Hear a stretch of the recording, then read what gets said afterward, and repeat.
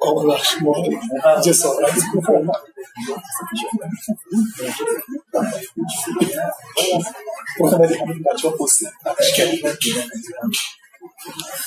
سلام خدمت همه دوستان عزیز. خیلی خوشحالیم که در یکی دیگه از نشست‌های مجمع برنامه نویسان در خدمتتون هستیم. یه خورده من اولش معرفی میکنم از خودم و مجمع برنامه نویسان و کلاً چرا اینجا هستیم دوره هم، و بعدش هم قدری راجع به دوستانی که کمک کردن تا این جلسه این رویداد برگزار بشه براتون توضیح میکنم. بعدش یک معرفی خیلی سریع مختصر هر کسی خودش رو انجام میده و بعدش هم دیگه خدمت آقای ستار هستیم که زحمت بکشن توضیحات که برامون آماده کردن در خصوص موضوع این نشست رو ارائه میکنن. اول از همه من خودم معرفی کنم. من امیر درجه هستم، یکی از هم مؤسسین نشست جامعه مجمع برنامه نویسان شیراز. یکی از اتفاقاتش همین نشست‌هایی هست که قرار است ماهیانه برگزار بشه که البته به علت یک چند ماه برگزار نشد، در تلاش که باز برگزارش بکنیم. جدا از این یک شرکت نرم افزاری داریم به اسم کارپلاس فارس که بیشتر دوستان با اسم ابساز ما رو میشناسن. توی حوزه ساخت اپلیکیشن های موبایل فعال هستیم و مدتی هم هست که به صورت خیلی آهسته ورود کردیم به حوزه بازیسازی موبایلی و در کنار اون مسئول کمیسیون نرم افزار نظام صنفی و رایانه فارس هست. اما نشست مجمع برنامه نویسان چی است؟ مجمع برنامه نویسان شیراز بهتر بگم از یک گروه تلگرامی چند سال پیش شروع شد. یه مقداری که کم کم کامیونیتیش بزرگتر شد، نشست‌های حضوریش برگزار میشه که عرفش این هست که ماهی یک بار، معمولا قرارمون این بوده که پنجشنبه‌های آخر هر ماه باشه که خب حالا به علتی اتفاق نمیفته برخی اوقات، اما در تلاشیم که با همکاری دوستان هر ماه این رو داشته باشیمش. این هم از مجمع برنامه نویسان که از کجا اومده. اما برای چی این هست؟ برای این که یک کامیونیتی باشه، به هم کمک بکنیم، از دانش هم استفاده بکنیم، دانشمون رو با هم به اشتراک بذاریم که در نهایت بتونیم افراد قوی‌تر، قدرتمندتری بشیم برای فعالیت توی صنعت آیتی، نرم افزار و حالا سایر صنف‌های مرتبطی که وجود داره. و خب قطعا هرچی بیشتر اعضای این جامعه یا کامیونیتی بگیم با هم در تعامل باشن، با هم افزایی داشته باشن، قطعا توی شهر خودمون و حتی کشور میتونیم کامیونیتی قدرتمندتری داشته باشیم. بیشتر موضوعاتی که ما توی نشست‌های حضوری مجمع برنامه نویسان مطرح می‌کنیم نشست‌هایی هستن که اولا باعث خیلی هم افزایی بیشتر میشه. جوری نیست خوشم بگیم من میرم همه این چیزایی که آقای ستار میخواد بگه توی سایت توی کتاب میخونم تموم میشه. چیزایی که در دیگه اینا خودم میدونم توی سایت توی کتاب میخونم تموم میشه. معمولا سعی میکنیم چیزهایی رو بگیم که علاوه بر اینکه یک بیس علمی دارن، یک مقداری هم تجربی، مقدار خیلی اصلیشون تجربه تشکیل میده و اینها با هم ترکیب شده و باعث میشه مخاطبان اون نشست یک دید خیلی خوبی رو در مورد اون موضوع بگیرن. نشست‌های دو سه تا نشست قبلیمون در مورد مدیریت پروژه نرم افزار بود، خیلی کتاب اینها در موردشون هست و بوده، ولی ما اومدیم از دید تجربه‌ای که مثلا من داشتم توی مدیریت پروژه نرم افزاری رو مطرحش کردم، یکی دیگه اومد اون از دید خودش مطرحش کرد، چالشایی که داشت، اتفاقات واقعی که افتاد، چیزهایی که توی هیچ کتابی شاید دیده نشه و بیشترش از دل تجربه. این هم میشه پس اتفاقاتی که توی هر نشست مجمع برنامه نویسان اتفاق میفته. و خدمت شما که عرض بکنم میرسیم به بعد از حالا همه توضیح دادم به 24مین نشست مجمع برنامه نویسان که موضوعی که داره فکر کنم تقریبا باهاش کم و بیش آشنا شدید. مروری بر صنعت بازیسازی در جهان بوده که واقعا این بازیسازی در جهان یک صنعت هست. هنوز که توی ایران صنعت شده یا نه خیلی جای بحث داره، اما توی ایران هم داره کم کم صنعت میشه. یکی از حوزه‌هایی هست که از هر جنبهش که شما بگیرید جذابیت داره. به عنوان کسی که میخواد از اون بازی‌ها استفاده بکنه یا بازیکن جذابه، به عنوان کسی که میخواد بسازتش جذابه، به عنوان کسی که بخواد روش سرمایه گذاری بکنه جذابه. تقریبا میگم که از جذاب‌ترین حوزه‌هایی که میشه توش وارد شد از نظر پولسازی خیلی داره به چیز پولسازی، بگیم ترند پولسازی هستش. فقط براتون چند تا مثال میزنم که بدونید چه در سطح ایران چه در سطح دنیا چه میگذرد. مشابه همیشه وقتی بحث پول و اینا بیاد این بازیگرا مثل هالیوود چه درآمدی دارن، این فیلمایی که ساخته میشه چه درآمدی دارن. اگر فرض رو بذاریم، فرض که نیست یک فکت بذاریم یکی از پردرآمدترین و پرفروش‌ترین فیلم‌های جهان، حالا میتونیم آواتار در نظر بگیریم، آخرین اوینجرز هم که اومد در نظرش بگیریم، فروش فکر کنم 2 میلیارد دلاری اگه داشته باشه، حالا توی کل طول دوران اکرانش مثلا فکر کنم توی 2 ماهی که اکران شد فروشش رسید به 2 میلیارد. اگه حالا عددی که میگم خیلی اشتباه نباشه، جی تی ای آخری که اومد ظرف 10 روز عدد اون رو زد، ولی هزینه ساخت فیلم کجا، هزینه ساخت بازی کجا؟ خیلی هزینه ساخت بازی در عرف خودش پایین کرد. این عملا میرسه صنعت جذاب. این حالا تو سطح بین‌المللیش مثلا شما میتونید تو جی تی ای بشین، جی تی ای 15 سال اومده، اما خیلی فکر نکنید چیز دور از دسترسیه. توی ایران بازی‌هایی هستن که چیز فکر کنید عملا مثل حالا جی تی ای گرافیک خاصی دارن، مکانیزم خاصی دارن، خیلی رشد کردن اینا، نه 10 سال 20 سال دارن، نه بازی‌ها هستن شاید خیلی هاتون هم بشناسید مثل آمیرزا، کویز آف کینگز و حالا آفتابه دیگه، حالا این چیزایی که مثلا وضعیتی حالا اینایشون که یه خورده جوندارترن هستن رو کم و بیش میدونم، عدد دقیقی نیست ولی حدودی که از خودشون شنیدن. یک بازی مثل آمیرزا تخمینی که دارن، آمارایی که بوده و دادن برآورد این که ماهی حدود 1 میلیارد به بالا هست درآمدشون، در صورتی که هزینه هایی که اینها دارن به 200 میلیون هم نمیرسه. 200 اصلا نه به 300 اصلا نه با همه چیز 500 میلیون. این که یک شرکت تولید کننده این نرم افزار ماهیانه بخواد 500 میلیون سود داشته باشه یک چیز خیلی خیلی عجیب غریبه، نه تنها واسه ایران، واسه هر جای دیگه. شما بگید من یه شرکت دارم خارج از ایران ماهیانه مثلا با 10 تا 20 تا 30 تا نیرو فقط سودش، یعنی همه هزینه ها و همه چیزو داره، فقط سودش مثلا 60,000 دلار، بازم عدد خوب و جذاب هستش. من توی اسکیلای خیلی کوچیک گفتم نمیخوام خیلی اون چیزهای دور از دسترس رو ببینم، اون چیزهای آرمانی و رویایی رو ببینم، ولی یه چیزهایی میگیم که اوکی شما الان نه 1 سال دیگه ممکنه بهش برسید، 2 سال دیگه بهش برسید. بازارش بازار جذابیه، حوزه جذابی هست و توی تهران خیلی داره جدی این قضیه پیگیری میشه.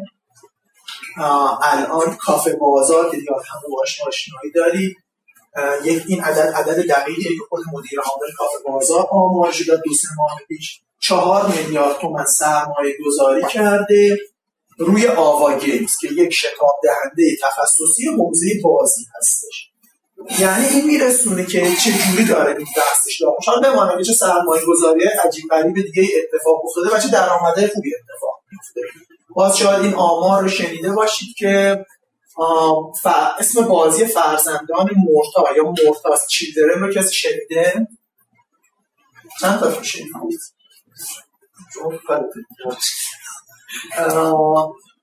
این یه بازیه که فکر کنم 4-5 سال یه تیم از بچهای شریف ساختنش، 4-5 سال روش کار کردن. حالا میگی اوایلش همش بازی بوده، یعنی بازی که بوده بعدشون حکم سرگرمی داشت، بعد از این مدتی جدی شد.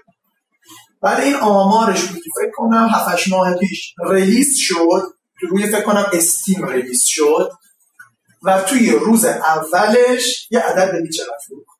شما اگه میدونی هم نکن عدد دیگه بین المللی، برای فروش بین المللی اونا که میدونن که نماد بگم ایشون کلا حسابش جداست، با شما اومده حساب نیست. روز اولی که لانچ میشه بازی $1,000,000 میشه. یه بازی ایرانی 3-4 سال هم بگین روش کار کردن، یعنی توی یک دوره به این کوتاهی یک روزش، حالا اصولا توی روزهای بعدش خیلی عددش بزرگتر میشه، خیلی روش زحمت کشتن، ولی میاد توی یک روز میشه عددش نزدیک 10 میلیارد 11 میلیارد تومان خرج کل سالهای خودش میاد. مگه قرار بوده توی یک تیم نرم افزار تو هر سال چقدر هزینه بندازه؟ عملا بیزینس خیلی جذابیه، ساخت بازی کار جذابیه، ولی پیچیدگی ها چالش خودش رو داره که امروز آقای ستار حتما خیلی از این نکاتش رو مطرح میکنند، از اینکه چه ابزارهایی واسه بازی سازی وجود داره، چه اصولی رو باید بدونید و خدمت شما که عرض بکنم چه پستی ها و بلندی های پیش روتون هست. من دیگه بیشتر از این سرتون رو درد نمیارم. اصل صحبت های امروز خدمت آقای ستار هستیم. ازتون خواهش میکنم حالا بعد از اون صحبت هاشون اگر باز خودتون تجربه‌ای داشتید، فیدبک چیزی داشتید بهمون بگید. من فقط قبل از این که دیگه وارد بحث بشیم یه 2-3 تا اسپانسری که داشتیم من معرفی میکنم و دیگه از خدمتتون خودم مرخص میشم. اول از همه جایی امروز تشریف آوردید که مؤسسه آموزشی مسیر کمال هست با مدیریت آقای مهدی حسینی که برگزار کننده دوره‌های تخصصی فروش، بازاریابی و بیزینس کوچینگ هستن. اگه خواهم کمال چیزی رو جا انداختم بگید. تبلیغات برندینگ، پرسونال برندینگ، دوره‌های استخدام و آموزشی پرسونال، همین دوره‌ها داریم. هر چیزی که کسی درآمدش رو بیشتر کنه ما خلاصه مطلبش هر چیزی که کمک میکنه که بیزینستون پر رونق‌تر بشه رو اینجا ارائه میکنه. بعدش اسپانسر بعدیش هم که نظام صنفی رایانه‌ای بوده، اسپانسر بعدیش هم کلا همون یه رویدادی کوچیکی می‌بینه چقدر آدم باید بیان دوره هم جمع بشن.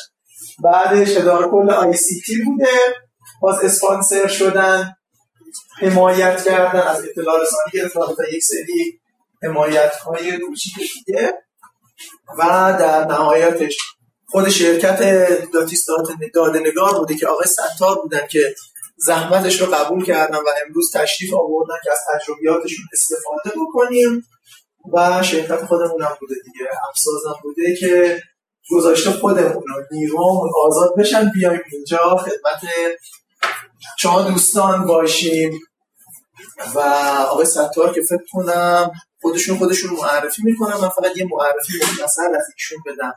آقای ستار 15 سال هست که در حوزه تولید نرم افزار، محتوای آموزشی، انیمیشن و بازی فعال هستن. در قالب شرکت داده‌نگار پارس بازی هایی که تا الان بیشتر کار کردن بازی ها چون اختصاصی بازی هست امروز میگم بازی هایی بوده که بیشتر برای پیکسی بوده، بازی هایی بوده که از حوزه کودک و نوجوان در گرفته که میشده بازی هایی که برای برنامه های عمو پورنگ ساختن تا بازی هایی که برای محیط زیست ساختن تحت عنوان بختگان 1400. درسته و حالا کارهای بیشتری که خودشون انجام میدن و خودشون توضیح میدن خدمتتون. من اگه اجازه بدید بشینم گوی و میدان رو بدم به شما و دیگه دوستانم خودشون رو معرفی بکنن و بخش سوم هم خودشون میگن. بخش سوم آرشات هستیم در خدمت وزیرای آخر سر دیگه ان شاءالله که تموم شد طرفای بین 7 تا 7 رو ان شاءالله فکر کنم تموم میشه دیگه. بستگی داره دیگه بعد آخرش هم که گپ و گفت داریم و شبکه سازی و اینکه بتونیم از تجربیات هم از فرصت‌هایی که پیش رو هست در کنار هم استفاده بکنیم. افتخار تمام اسپانسرها و خودتون و آقای ستار که بخوام زحمت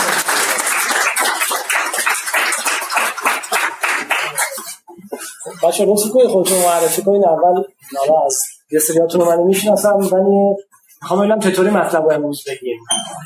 خیلی کوتاه در 15-20 ثانیه اسمتون این که من دانشجو هم، من برنامه نویسم، به بازی سازی علاقه دارم، یه همچین چیزی 15-20 ثانیه خیلی زیاد چون امروز خیلی کوتاه چون زیادیم که وقت بشه که زودتر به اصل مطلب برسیم. مهدی شاهدیان هستم داشته دارم. ایمان ایرج دوست برنامه‌نویس بازیم. محمد رضا صدیقی دانشجو ترمیم دانش. محمد زاره هستم مدیر آیتی. به افتخار دارم دکتر زاره فوق‌العاده هستم در شغلم. مهدی حاجی زاده هستم از شرکای همساز. پانچه یاور هستم مبادله. شهریار بلایی دیولپر موضوع. اگه گیم هم کار کردید بگید واسه شهریار گیم کار کرده بگید. آرش صفا هستم استریمر و گرافیست. جوانایی هستم 300 محمد حسین جمشیدی هستم. فرد رزان هستم برنامه‌نویس زرمانی هستم برنامه‌نویس موبایل نبود. به نام پروردگار روزه باورکان هستم مهندسی نمازور. گردنشناس هستم شرکت ریاستی هستم شرکت نظرمه آیتی و نجاتپور هستم دانشجو. زینلی دانشجو نمازور. محمد علی زیا علاقه‌مند به بازیسازی با آریت میشه. علیرضا شهبازی هستم علاقه‌مند به بازیسازی. کاری هم که شما دوست دارم فعلا بلندم دارم میرم ترجمه کاریه. بعد کجا درس می‌خونی؟ دانشگاه معاونه رشته رشته خوبه. هم رضایت هستم تولید کننده و فلسفی و ایمان مشرم هستم با لیمیت. همه در کاف هستم همراه گرافیس. ابراهیم محسن هستم گرافیس. زبا هستم فرزاد سیدی هستم برنامه‌نویسم. امیر محمدی برنامه‌نویس علاقه.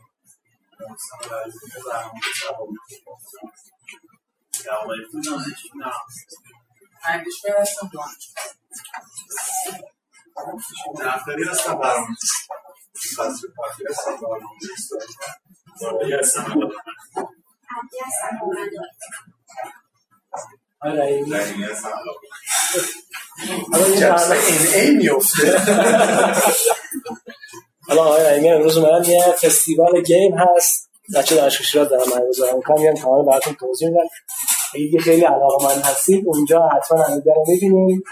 2 سال پیش برنامه برگزار شد با یه گروهی از بچه‌ها آقای رحیمی بود، آقای ملکزاده بود، ایمان بود و کار خیلی خوب بود. الان خیلی بزرگتر شده. ان شاءالله حتما درگیر بشید. 14 روزه درسته؟ خیلی. باشه من امروز اول انجینای بازسازی رو بهتون میگم. بعد یه بررسی کلی شد سال 94 روی 16 تا شرکت توی تهران، 14 تا تهران، 2 تا کرج.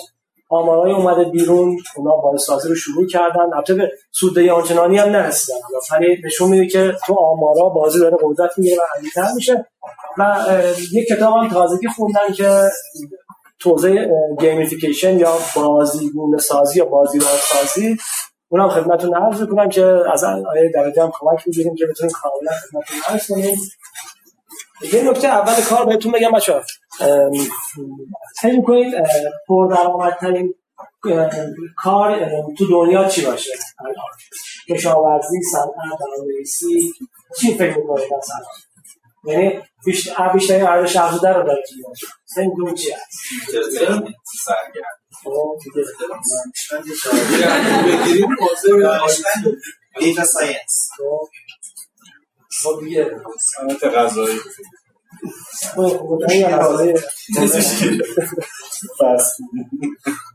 امضا اینفلوئنسرها خیلی دارن رقابت.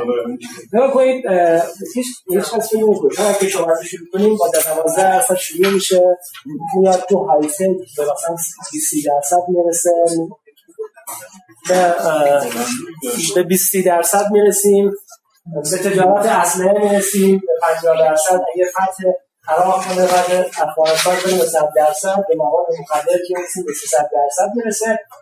اما بالاترینش 3000% و خیلی میدونید چیه؟ هیچ کنم از این چیزایی دوستان گفتن نمیده آرندیه، یعنی تحقیق توسعه، کاری که اسرائیلی ها خیلی خوب انجام میدن، کره ها الان خیلی جلو افتادن، الان دنیا دست گرفتن دیگه حتما تحقیق میکنن برمیسازن.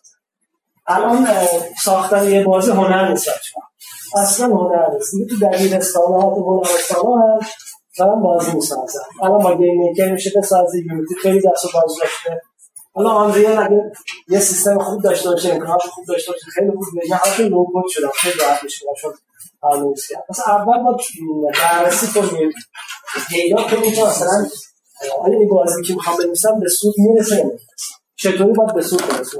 واقعا اول 70% تحقیق بعد برید کارتون برسه. یعنی اگه الان هم تونستید بازی بسازید هنر نکردید، چون اصلا این کار تکراری هست، ولی باید بدونید چرا دارید بازی بسازید.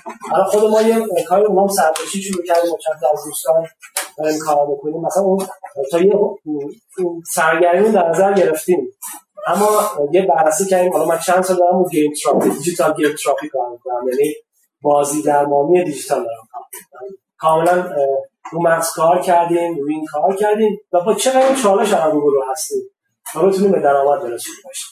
پروژه قبلی اون معمولا پروژه‌ای بوده که دولتی بوده، یعنی ما الان بوده که یه واسطه برای صدا سیما اومد سال 87 ساختن اولین بازی رسمی بود. بعد بازی مختلف که حالا بهتون نشون میدم با انجینایی که ساخته شده خدمتتون عرض می‌کنم. ولی واقعا اگه می‌خواید وارد صنعت بشید باید خیلی مطالعه کنید، باید از قبل همه چیزو ببینید. ولی اگه کارتون گرفته واقعا مثل این پرنده‌های خشمگین بود. ما همش ویدیو دیگه فارسی می‌شه. ببین باشه 80مین بازی ریو بود، یعنی 79 تا بازی قبل ساخته بود، هیچ کدومش به اینجا نرسید. تو 80مین گل کرد، چه ثروتی شرکت داره. پس حتما تبریک کنید و کارتون رو شروع کنید.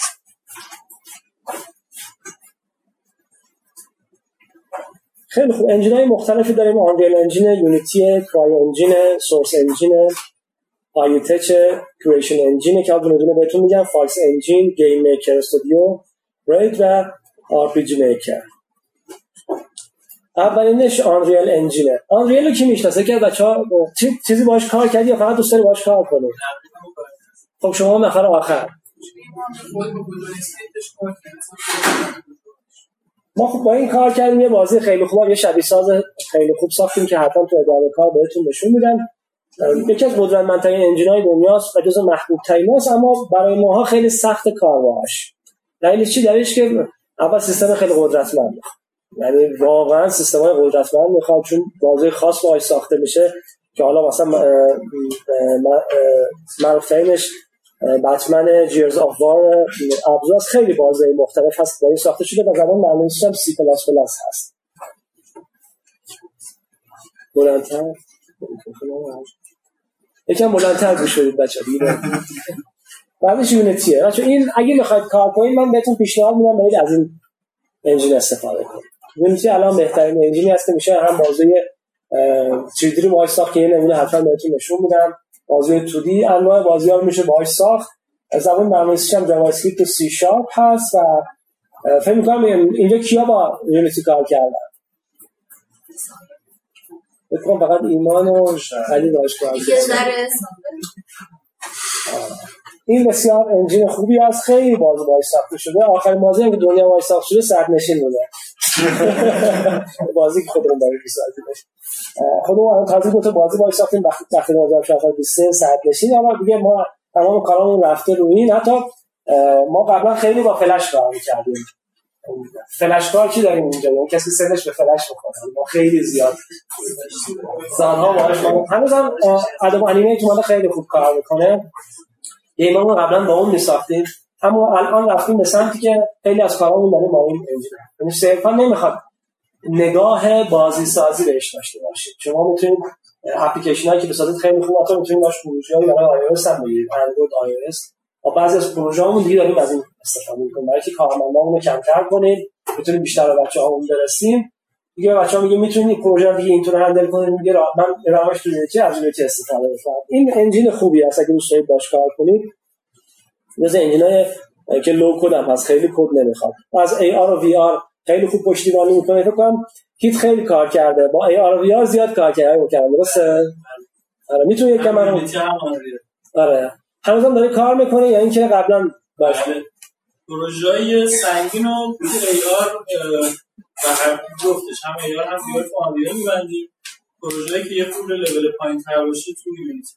بسیار خوب. الان اینم بعد از بچه‌ها یه سرمایه‌گذاری روش داشته باشید. من چند سال دارم روش کار می‌کنم، درآمد خوبی هم داشتم ازش، خوب بهم جواب داده. میتونید روی اینا هم سرمایه بذارید، روی AR و VR. AR سبک‌تر هست و چون که بیشتر رو موبایل کار میشه، VR سخت افزار می‌خواد. ما شبیه ساز رانندگیمون از VR استفاده کردیم. حالا اونا از یونیتی ما داریم استفاده می‌کنیم. الان تقریبا یک سال ما ریل گذاشتیم کنار، چون مسئله سیستم خیلی اذیت میشه، خیلی وقت هزینه نمی‌کردیم برای سیستم نمی‌صرفیدم. بعضی موقع فقط سو یعنی پولی که می‌گرفتیم خرج سیستم میشد و حقوق بچه‌ها رو دادن. به خاطر هم یکم ازش دور شدیم و چیزی کردیم روی یونیتی. کرای انجین هم یه انجین معروفی هست که بازیش با ساخته شده، فار کرای هست، کرایسیس هست، انمی فرانت هست. حتما همتون از من بیشتر بازی کردید، ما نسل ماریو هستیم، بیشتر مدیریت میکنیم. باز انجین بعدی سورس انجین که کانتر استریک یه بازی فوق العاده است و معروف هست، دارم ازش استفاده میکنم. بچه‌ها اینا هر کس باش کار کرده به من بگه، من با اینا کار نکردم، فقط دارم معرفی میکنم با گیم میکر. هر کسی کار کرده توضیح بده اینا کار کردیم. آیدی تچ هست، باز اینم یه انجین قدیمی است که دون برنچ بازی هست که باهاش ساخته شده و اگه بازیگر باشید خیلی میتونید استفاده کنید. تو بازی سه‌بعدی خیلی خوب عمل میکنه. بعدی کریشن انجین هست که فالاوت 4 اسکایریم و بقیه هم باهاش کار شده. تو بازی‌های اوپن ورلد خیلی خوب عمل میکنن. فالاوت 4 با این انجین ساخته شده و تو مارکت‌های استیم هم خیلی از این استفاده میشه. اگه میتونید کمک کنید، ایمان و علی هر چی میتونید کمک کنید به بچه‌ها، چون من نمیخوام فقط خودم سخنگوی باشم، کسایی که کار کردن همکاری کنن و اطلاعات بدن. فایس انجین باز هست، بازی خیلی خوب باهاش ساخته شده. پس با این ساخته شده، با این انجین ساخته شده که معمولا یه شرکت که باهاش کار می‌کنه دیگه اگه همه چی فراهم باشه اون انجین رو پایه میذاره و کاملا روش کار می‌کنه. یه انجین دیگه هم گیم میکر هست. ما بعد از فلش که دیگه خیلی کم رنگ شده بعد انیمیت اومد، گیمامون رو بردیم سمت این با این نوشتیم. این هم میشه گیم‌های خیلی ساده رو بدون کد باهاش ساخت. حتی از این ساده‌تر هم هست. از این ساده‌تر چه انجینی بچه‌ها میشناسید که برای کودکان داره استفاده میشه؟ 6 تا 18 سال یه انجین خیلی معروفی هست. کسی میشناستش؟ نه. اسکراچ.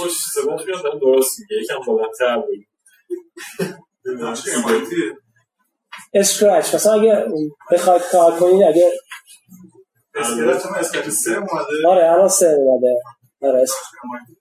آره کار MIT هم هست. بیشتر اسکراچ داره به عنوان یادگیری زبان به کودکان. بله پایه داره کار می‌کنه. دفتر نمایندگی گرفتن جدیدن اومدن همون کد MIT رو اومدن فارسیش کردن و خیلی مفهومی به کودکان برنامه‌نویسی رو داره یاد میده. یعنی الان افتاده تو این بستر که به عنوان یاد دادن زبان برنامه‌نویسی به کودکان داره از اسکراچ استفاده میشه. خودم نمی‌دونستم که گیم انجین ولی سطحش یعنی دارن ذهن‌ها رو از کودکی آماده میکنن برای برنامه‌چون آینده. همش دست شماهایی هست که خوب میتونید کد بزنید. البته اول هدفتون باید مشخص شه. کد زدن خوب بودن اصلا به درد نمیخوره. باید بررسی کنید کجا استفاده کنید. با این ما خیلی کار کردیم. حالا من بهتون نشون میدم چند تا از بازی‌ها کردیم. بازی نجات درجه پریشان ما با این ساختیم.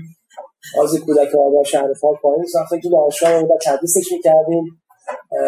اینم اگه کسی حرفه‌ای باشه میتونه توش کد بزنه، واسه خوب جواب میده. ولی الان دیگه با این بررسی‌هایی که ما کردیم بهتر از یونیتی. حالا آنریل هست ولی آنریل خیلی پول خوره، خیلی هزینه میبره. باز ریج هست، یه انجین بسیار خوبی که استفاده میشه. جی تی ای ها رو با اون ساختن، رد ریدمپشن رو با این ساختن و اینم جزء انجین‌های خوب هست. خواهش میکنم اگه کسی میتونه باز میگم بهم بگه دکتر اگه چیزی میشناسید بچه اگه میشناسید بگید به بقیه کمک کنید، چون من با اینا کار نکردم. RPG میکر هست، باز چند تا بازی معروفه. تو بازی دو بعدی خیلی خوب از این میشه استفاده کرد و باهاش بازی سازی کرد. خب تا اینجا کسی سوال نداره؟ بخوام یه بررسی کلی بکنیم. کدومشون رایگانه؟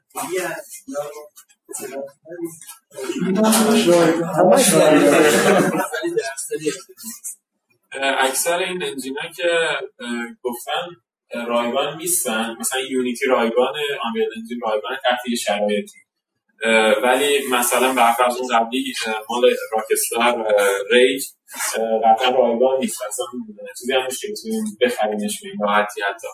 ولی اونا که رایگانن یونیتی، آنریل انجین، گیم میکر، کرای انجین هم تحت یه شرایطی باز رایگانه، یه سری قوانین خاصی خودشو داره. کانستراکت 2 هست، حالا جدیدن تیریش هم اومده، این هم باز رایگان انجین خوبیه. یه چیزی مثل تو هم مایه‌های اسکرچی که گفتیم، مثلا نیازی زیاد به کدنویسی نداره، یه سری در واقع دستور رو به هم دیگه وصل می‌کنید و در نهایت اون چیزی که می‌خواید در میاد. این هم جزء انجین خوبه. همون یونیتی هم مثلا یه شرایط خاص خودشو داره، مثلا من میگم همه چی رو بهت میدم، ولی اولش وقتی که راه میفته مثلا خیلی از بازیایی که راه میکنیم باید اسم یونیتی رو ببینید داخلش درست. یا مثلا آنریل وقتی بخواید قبلا پولی بود الان مجانی بهت میده، ولی تو بازار اونقدر که بخوای ورود کنی از آنریل استفاده کنی اون موقع باید باهاش شریک بشی، 1% تو شراکت ازت میگیره اگه روانش عوض نشده باشه. این بازی‌ها رو که ساختی بعد خواستی پابلیکش کنی، نه اگه خواست تو بازار برام بفروشی میاد باهات شریک میشه. الان یه مزیت یه انجین هستن که کامپیوتری رو اومده خودم اوپن سورس لایسنسش هم MIT کاملا فری درصدی ازتون میگیره، نه یه چیز بردار نمیشه. خب اینا شروع کارشونه برای جذب. الان ما صد نشینیم من داریم رایگانش میکنیم، یه تمرین میکنیم مثلا که پیام بازار الان خوب موقع برای تمرین نیست. اگه مطالعه بیشتری کردی بگو، الان میخوام مشارکت داشتیم کرده خیلی کاره تولی رو میتونم باش بکنیم، مثلا به جای این استفاده کنم خیلی بعد اینم که کلا فری اوپن سورسه باعث نمیشه که پیشرفت نکنه، خیلی سریع داره پیشرفت میکنه و حتی دیوار هم ورود کرده. اونا حتما چکش کنیم اگه دوستان آپشن رایگان میخوان. بعد زبان برنامه‌نویسی چیه؟ گو لنگویج اسکریپت اسکریپت خودش داره، جی دی اسکریپت مثل پایتون سی شارپ هم ساپورت میکنه، کلاس هم توده هم که درود در شما. من یه نکته اینجا اضافه کنم، حالا یه سری دوستان یه خود تخصصی تر کار کردن میدونن، ولی فکر کنم خیلی از بچه‌هایی که داشتن خودشون معرفی می‌کردن یا دانشجو بودن یا علاقه‌مند بودن شاید اصلا خیلی دیدی نداشته باشن که اصلا کلا بیس کلمه انجین که میگه یعنی چی. یه خورده یهویی هم رفتیم تو انجینا، مثلا کاش که کلا یه خورده وقتی میگیم انجین گیم انجین یه خورده راجع به این صحبت بکنم. من یه سوال اینجوری بپرسم، چند نفر الان که گفتیم گیم انجین کامل با مفهوم گیم انجین آشنا؟ اساساً یه فریم ورک دیگه مثلا حالا نگاه همین الان یه خود کانسپت فکر کنم الان با اولی همین همشون میره برنامه روشون نمیشه. آره اینا نیستن. من واسه همین گفتم کیا آشنان یا خیلی کمه لاغر بلد، چون من حس کنم آمارش نمیشه حساب کرد. من چون برای آوردم این اکثرا با کانسپت خود این که انجین چیه، الان آقای دیگه میگن فریم ورک، همون کانسپت فریم ورک هم مثلا برخی از دوستان دانشجو هستن یا خوردم هنوز شاید وارد کار نشدن. مثلا این دوستمون که گفتم ترم یک هستن، برای ترم یک هنوز فریم ورک و انجین هم یه خورده خودشون مفاهیم گنگی هست. البته پدرشون یاد طولایی دارن در صنعت آیتی، ولی برای بقیه دوستان باشه یه درد انجین که اصلا وقتی میگیم انجین چرا نمیام از اول آیدی ایمونو باز کنیم بیام خودمون کد بازی بزنیم، چرا میریم انجین برمی‌داریم؟ اسم موتور رو گذاشتم، یه فارس پاس داشتم این موتوری که باش گذاشته، ولی همین یعنی اصلا این اصله ما چون خودمون هم تدریس کنیم دانشگاه ماشاءالله خیلی خوبه. حالا خودشون زدن به اون راه. حالا میگم جوان‌ترینشون هم صفا باشه دیگه، آرش باشه. پایه 11 دیگه نبود کوچیک‌تر. انجینی میشناسی که گیم انجین یا آقای کلی تو راه داشتم میومدم ازش چی یاد گرفتم. این اصلا کلا دیدم یه اوضاعی در دنیا بازی سازی خیلی ما عقب موندیم الان یه مدتی نبودیم. خب بریم ورود کنیم به یه تحلیل شده توی 14 تا شرکت بازی سازی اصلا ادامه هم میگم شروع کردن تا پیش ما مثلا قدیمی است. ما مثلا 94 عشان که ما خیلی چیزایی که تدریس میکنیم یه الکترونیکی بوده، مثلا از سال 70 60 خورده هست. ولی تو صنعت آیتی یا گیم دیگه اصلا 94 قدیمی میشه. حتی که ما 4 سال پیش هست سال قدیمی است. تو حالا گیم بررسی‌هایی که شده درصدی که یعنی هزینه‌ها یا تمرکزی که شده رو ساخت بازی‌ها 40% رو موبایل گیم بوده، 40% پیسی گیم بوده و 20% رو آنلاین بازار گیم بوده که دارن با هم بزرگ میشن. اصلا نمیتونیم بگیم این آمار زیاد دست خورده، ولی الان با این اگه کار کنیم یکم تو صنعت فروش‌سازی بهتر میشه باش از استفاده کرد، چون که وقتی درگیر هکرهای کسای دیگه میشه تو بازیایی که آفلاین هم انجام میشن در سر خاص داره، یعنی دستکاریایی که انجام میدن، هکایی که انجام میدن الان ما خودمون مقدار درگیرش هستیم. در کل هم خود بچه‌ها میبینن، بچه‌ها که تو مجموعه اون هستن یه گیمی که بخوام امتیازش برسن تاریخ گوشی رو عوض میکنن، تاریخ کامپیوتر رو عوض میکنن، خیلی راحت امتیازا که میخوان جمع میکنن. شاید 80-90% ندونن، اما چون ما حرفه‌ای داریم کار میکنیم میبینیم چه شیطنتایی میکنن. بخاطر همین اگه خواستید وارد بازار بشید این یکم بهتر بهتون جا حداقل جلو 50-60% از خطاها رو، هک‌ها و تقلب‌ها رو میشه باهاش گرفت. شرکتایی که بودن میانگین تعداد پرسنلی که داشتن 16 نفر بوده، 4 متخصص مختلف توی برنامه‌نویس بوده، طراح گرافیک بوده، نویسنده، طراح بازی، مدیر پروژه و غیره. که واقعیتش رو بخواید تو خیلی از شرکتایی که خودتون تو آینده تشکیل میدید شاید تشکیل میشه از 2 یا 3 نفر. یعنی من میگم 16 نفر. ولی نمیتونی شرکت رو خیلی بزرگ کنی چون هنوز صنعت بازی صنعت خیلی نوعی هست. اگه هزینه‌های خیلی سنگین رو بازی بریزید که بتون به این ایده ها من شاید تو 16 نفر آخه واقعا میگم مثلا دارم بحث میکنم با 2-3 نفر شروع کنید با هم دیگه بسازید، تست بزنید تو بازار، برید جای مختلف، بعد یواش یواش بزرگ کنید. وگرنه ما مشکلات خیلی زیادی برای حقوق دادن دردسرایی که بعد تو شکایت‌ها چیزای دیگه براتون وجود میاد برخورد خواهید کرد.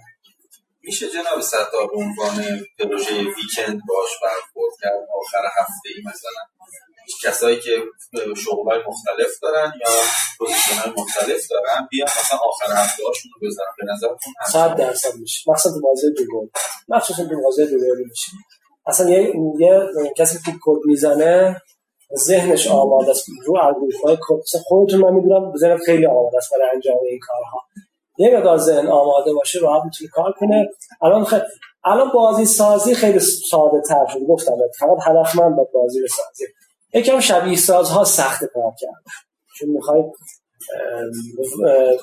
دیگه میخواد خیلی دقیق باشه، خیلی میخواد این بحث شبیه سازی که مطرح کردیم من چون خودم بک‌گراند تحصیلاتی عمران هست، ما توی عمران یه پدیده داریم به نام پروگرسیو کلاپس، فروپاشی پیشرونده. یعنی یه ستون از یه ساختمان حذف بشه، اون یه ستون باعث بشه ستون بعدی حذف بشه، ستون بعدی باعث بشه مثل دومینو این خرابی پیش بره. مثلا اتفاقی که توی برج‌های دوقلو میفته یا خیلی وقتا گروه‌های تروریستی باید علم به این داشته باشن که اون بمب رو دقیقاً کجا بذارن که کل ساختمون بیاد پایین.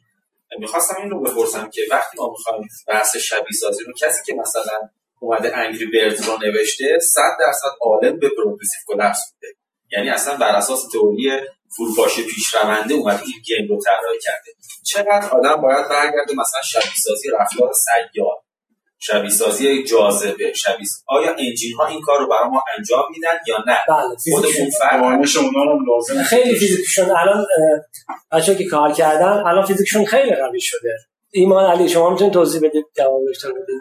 حالا من در حد یک کانال تو اینا خوب میدونی اصلا کلا اینجوری با هم بکنم قضیه فکر کنم اول ویدیوهای کلا کانسپت فیزیکس و ورک پارت هندل کردن شد، بعدش هم تو یونیتی هم که یا بقیه انگلیش ها واقعا انگلیش کار نتید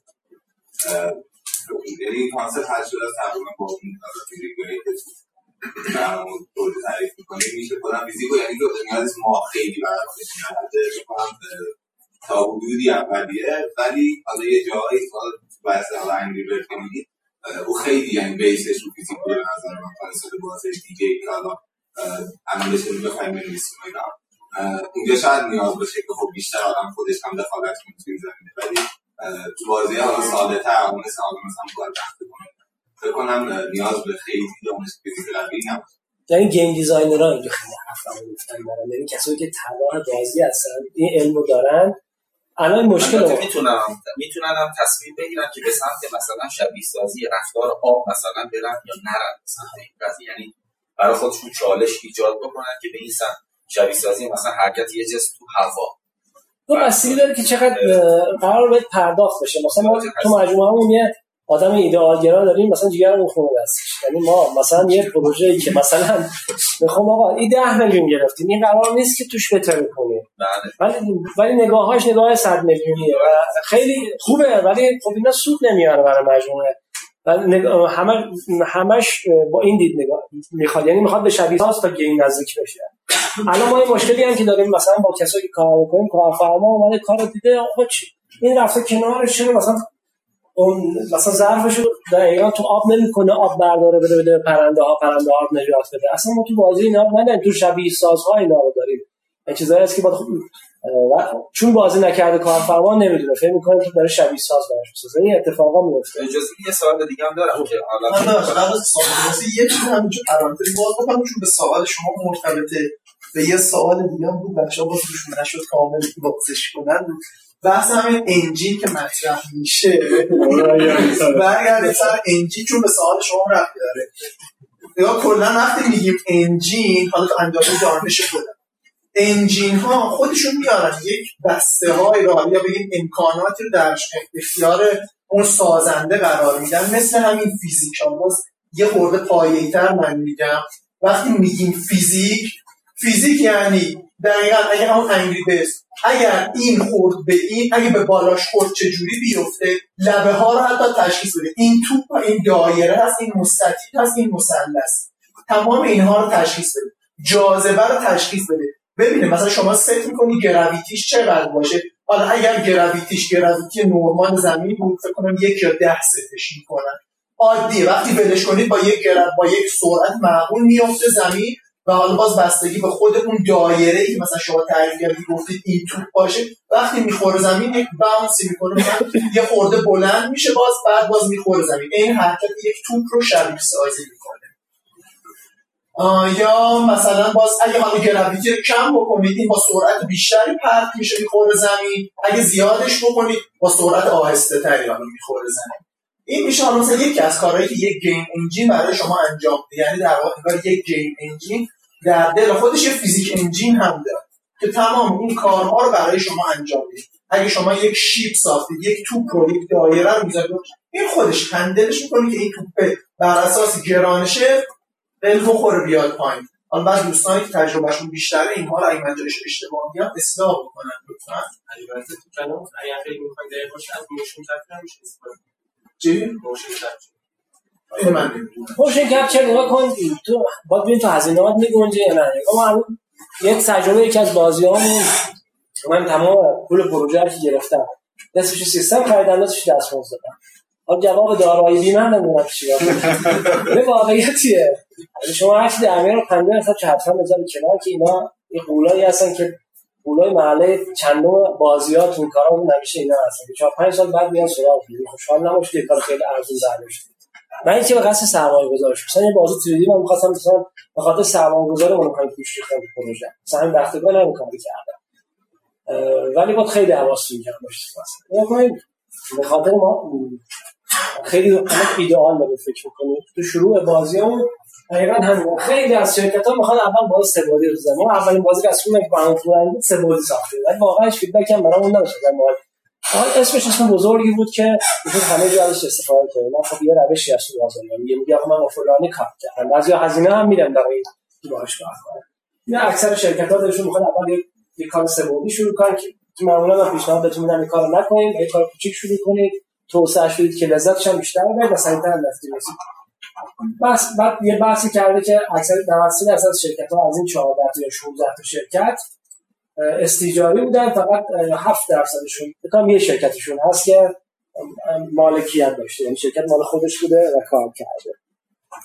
تو ادامه بحث هزینه تجهیزات رو بهتون میگم که این مثلا 94 ها متوسط تجهیزات که میخواد استفاده بشه مثلا 74,600,000 تومان بوده که برای سرشکل دادن یه سخت افزار داخلی یه شرکت که الان دیگه باید ضرب در 3 باید بشه دیگه. بعد 4ش بکنن با حساب تورم. آره خیلی گرون‌تر شده. ما خودمون واقعا پارسال آسیب دیدیم توی هزینه‌ها. هزینه متوسط دیگه بازی هم حدود 188 میلیون افزار گذاشتن. باز همین واقعیت نمیتونه با یعنی کسی بهت پرداخت نمیکنه. روش بهتون بگم تو ایران این هزینه‌ها نمیشه. من اینکه رابطه‌های قدرتمند داشتید بتونید که پولشو در بیاری، ولی بهترین کاری که شما میتونید انجام بدید صورت فریلنسر گیم بسازید. اگه بتونید ارتباطات پیدا کنید بیرون خیلی خوب میتونید. مثلا ما بازاری که خودمون میساختیم میدونید ایران کسی شاید خیلی پولی براش نده، ولی میدونستیم همون بازی کوچولو هم 4000-5000 دلار میتونه خارج از ایران بفروشه باشه. اما راه برگردوندن پولشو بلد نبود. یعنی یه مشکلی که همه شرکت‌ها داشت. اون گروه اصلا حتی بچه‌هامون رفتن تو ارمنستان، رفتن ترکیه، اونجا موندن. بعد از این مدتی که پول در آوردن بازم حساباشون بلند شد. یعنی نتونستن پول رو برگردونن. بیشتر الان علمتون رو ببرید بالا و یه روشی باید پیدا کنید برای پول در آوردن. الان بهتره تمرکزتون رو ساخت بازی موبایلی بدید. الان ما خودمون یه برگشتی زدیم روی بازی موبایلی کار می‌کنیم. در مورد تجهیزات که فرمودین یه بخشش هم برعکس شده، یعنی هزینه‌ها یه زمانی خیلی زیاد توشون قطعات خیلی خوب معلوم ولی الان با سیستم خونگی هم حتی میشه کار کرد. حتی من دوست داشتم صحبت این دوستمونه که خیلی اصرار داره گیم انجین رو یه جوری تکمیل کنم. این به طور کلی همون بخشی که قرار بود اشاره بشه تو گیم دنبالش هست. من متوجه شدم از تاکیدشون برای چه هست اصلا ماهیت گیم انجین رو اگه بخوام حالا هم جواب ایشون رو بدیم هم صحبت شما رو تایید کنیم هم دوستمون کامل بشه صحبتش. ماهیت گیم انجین زمانی خودشون نشون میده که شما به جای اینکه تصمیم بگیرید میخوای یه بازی بسازید بشینید به فیزیکش فکر کنید، بشینید به برنامه‌نویسیش فکر کنید، بشینید به هزار تا چیز دیگه‌ای که اصلا ربطی به ایده‌ای که تو سرت نداره بخوای بشینی فکر کنی. گیم انجین خودشون نشون میده، میاد میگه من فیزیکو دارم، دقیقاً همونجوری که ایشون گفت، و خیلی قوانین دیگه رو هم دارم. امکانات رو انتخاب بکن و ایده‌ت رو پیاده کن. دقیقاً اصل کار گیم انجین این هست که شما بتونید در اون ایده‌ت رو انتخاب بکنید و جایی که شما میتونید گیم انجین رو مورد نظر خودتون پیدا بکنید دقیقاً همون نیازهایی هست که داره ازش صحبت میشه. مثلا اگه قراره کارت فیزیک خوبی داشته باشه یه گیم انجین به درت میخوره. اگر قراره نمیدونم به عنوان مثال هوش مصنوعی خوبی داشته باشه یه گیم انجین بیشتر خودش رو نشون میده. و به طور کلی گیم انجین حتی تو این قضیه سخت افزاره هم به شدت اومدن کمک کردن. قطعا دوستانی که حالا مثل خود شما متخصص هستین تو زمین میدونید که چقدر دارن نرم افزارها توی استفاده بهتر از سیستم کار میکنن. یعنی یه زمانی شما اگه سیستم خوبم داشتی نرم افزار اینقدر ببخشید ولی شورش نمیرسید که از اون سیستم بهینه استفاده کنه و کاری که میخوای رو برات انجام بده. ولی الان اینقدر هوشمند شدن که شما با سیستم با یه لپتاپ واقعا میشه بازی ساخت. یعنی این هزینه درست رفته بالا ولی نرم افزارها خیلی دارن کمک میکنن به اینکه این هزینه‌ها اتفاقا برعکس برای افراد خیلی کم بشه. اون موقع سیستم خاص می‌خواست، الان دیگه سیستم خاص نمی‌خواد. الان ما داریم در مورد آنریل صحبت می‌کنیم، یکی از بهترین انجین‌های بازیسازی تو دنیا، شاید هم بهترینش واقعا میشه گفت. و داریم میگیم آره سیستم خوب می‌خواد، ولی چیزی که خیلی جالبه اینه که سیستمی می‌خواد که شما در اولین فروشگاه پیسی میتونیم بریم اون رو تهیه کنیم. یعنی یک سیستم بازی برای بازی کردن شما بخرید میتونید با آنریل کار کنید. یعنی اینقدر فرق کرد. یه سیستم تخصصی رفت کنار، شد یه سیستم خیلی معمولی که باهاش میشه بازی کرد. فقط کافیه سیستم خوبی باشه و همین راحت. و این هم در مورد هزینه خیلی تاثیر مثبتی داشت. یعنی الان 3 نفر اگه دور هم بخوام بشینن با همون سیستمی که تو خونه دارن هم میتونن یه بازی بسازن. خب نگاه کنید اگه بخواید ورود کنید تو طراحی، الان نگاه کنید خیلی از کارامون کپیه، یا یعنی اگه یه سرچر خوب باشیم میتونیم آبجکت‌های آماده رو پیدا کنیم، بعد چون کپی رایت هم نداره تو ایران میشه استفاده کنیم و بسازیم بشه. اما اگه بخوایم مثلا یه کار خیلی خوب تو آنریل که بعد مدعی بشی بریم مثلا اون شبیه سازمون رو خود آنریل اومد سراغ یکی از بچه‌هامون که بیا با ما کار کن.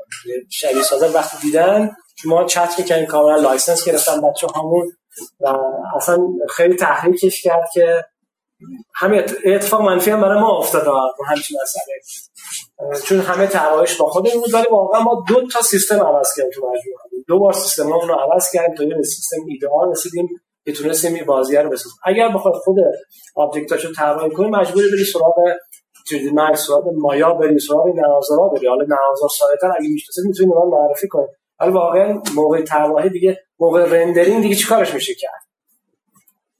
همون رندر هم بله، همون رندر هم الان کلا محاسبات ریال تایم کلا آفلاین یا اون سیستم کلود جوری شده که باز خرید سیستم های شاید چند ده میلیونی رو حذف کرده. شما میتونی به صورت آنلاین فایل تو بارگذاری بکنی، چه پردازش چه پردازش گرافیکی برات محاسبه میکنه، فایل خروجی بهت میده. پس توی این قضیه هم بوده. البته من فکر کنم اینجا چون مخاطب ما یه مقدار، حالا شما منظورم یه خورده رده پایین‌تر هست، به نسبت اینکه بخواد یه پروژه حرفه‌ای رو اجرا بکنه قطعاً باید ببینم فیدبک مالیش چطوری هست. یعنی حالا ما تجربه کردیم، یعنی گیم، حالا من اگه درآمدی دارم از گیم لرنینگ هم درآمد دارم، یعنی با مطالعاتی که میکنم روش یا هدفمند میکنم بازی رو، بعد میتونم درآمد داشته باشم. چون گیم عملاً سودی نمیتونه فعلا بده، ولی که ما درهای مملکتمون باز بشه، یعنی باز بشه، یعنی اونها ما رو تحریم نکنن، اجازه بدن ما باهاشون کار کنیم. چون شماها مجموعه بسیار باهوشی هستید، نشون دادید. یعنی من بچهای خودم شاید 14 نفر از کارمنده خودم کنارم بودم کوچ کردم و اونها هم بسیار موفقن. و یکم به نظر میاد که اگه اجازه بدن ما فعالیتمون تو بازار خارجی شروع کنیم، مثلا هندی‌ها تعطیل میشن، شاید چینی‌ها برن کنار، خیلی ایرانی‌ها خوب هستن، خیلی خیلی خوب هست. شاید سیاستای حالا وصله‌ای که بهمون میزنن، یعنی الکی اونو میزنن که نزنن شما ورود کنین، نه یعنی که برید اونجا هم اونجا کار کنید. چون واقعا خیلی خوبن بچه‌ای که دارن کار می‌کنن. ما هر کدوم از بچه‌ها رفتن هدای خیلی خوبشون شرکت‌ها که دارن کار می‌کنن، ولی از این ور نتونستن هر کار کردن نتونستن پولاشونو برگردونن. یعنی آخرشون تو ارمنستان بود 280 میلیون فقط پولش بلاک شد. یعنی وقتی رسید که پولشو بگیره همه پولاش بلاک شد، مجبورش برگردید. از شبیه ساز چی هست؟ نگاه کنید شبیه ساز، نگاه تو بازی‌ها، حالا مثلا یه من میتونی شما بگید تو بعضی از بازی‌ها می‌خوای اتفاقی بیفته میرسی سر به یه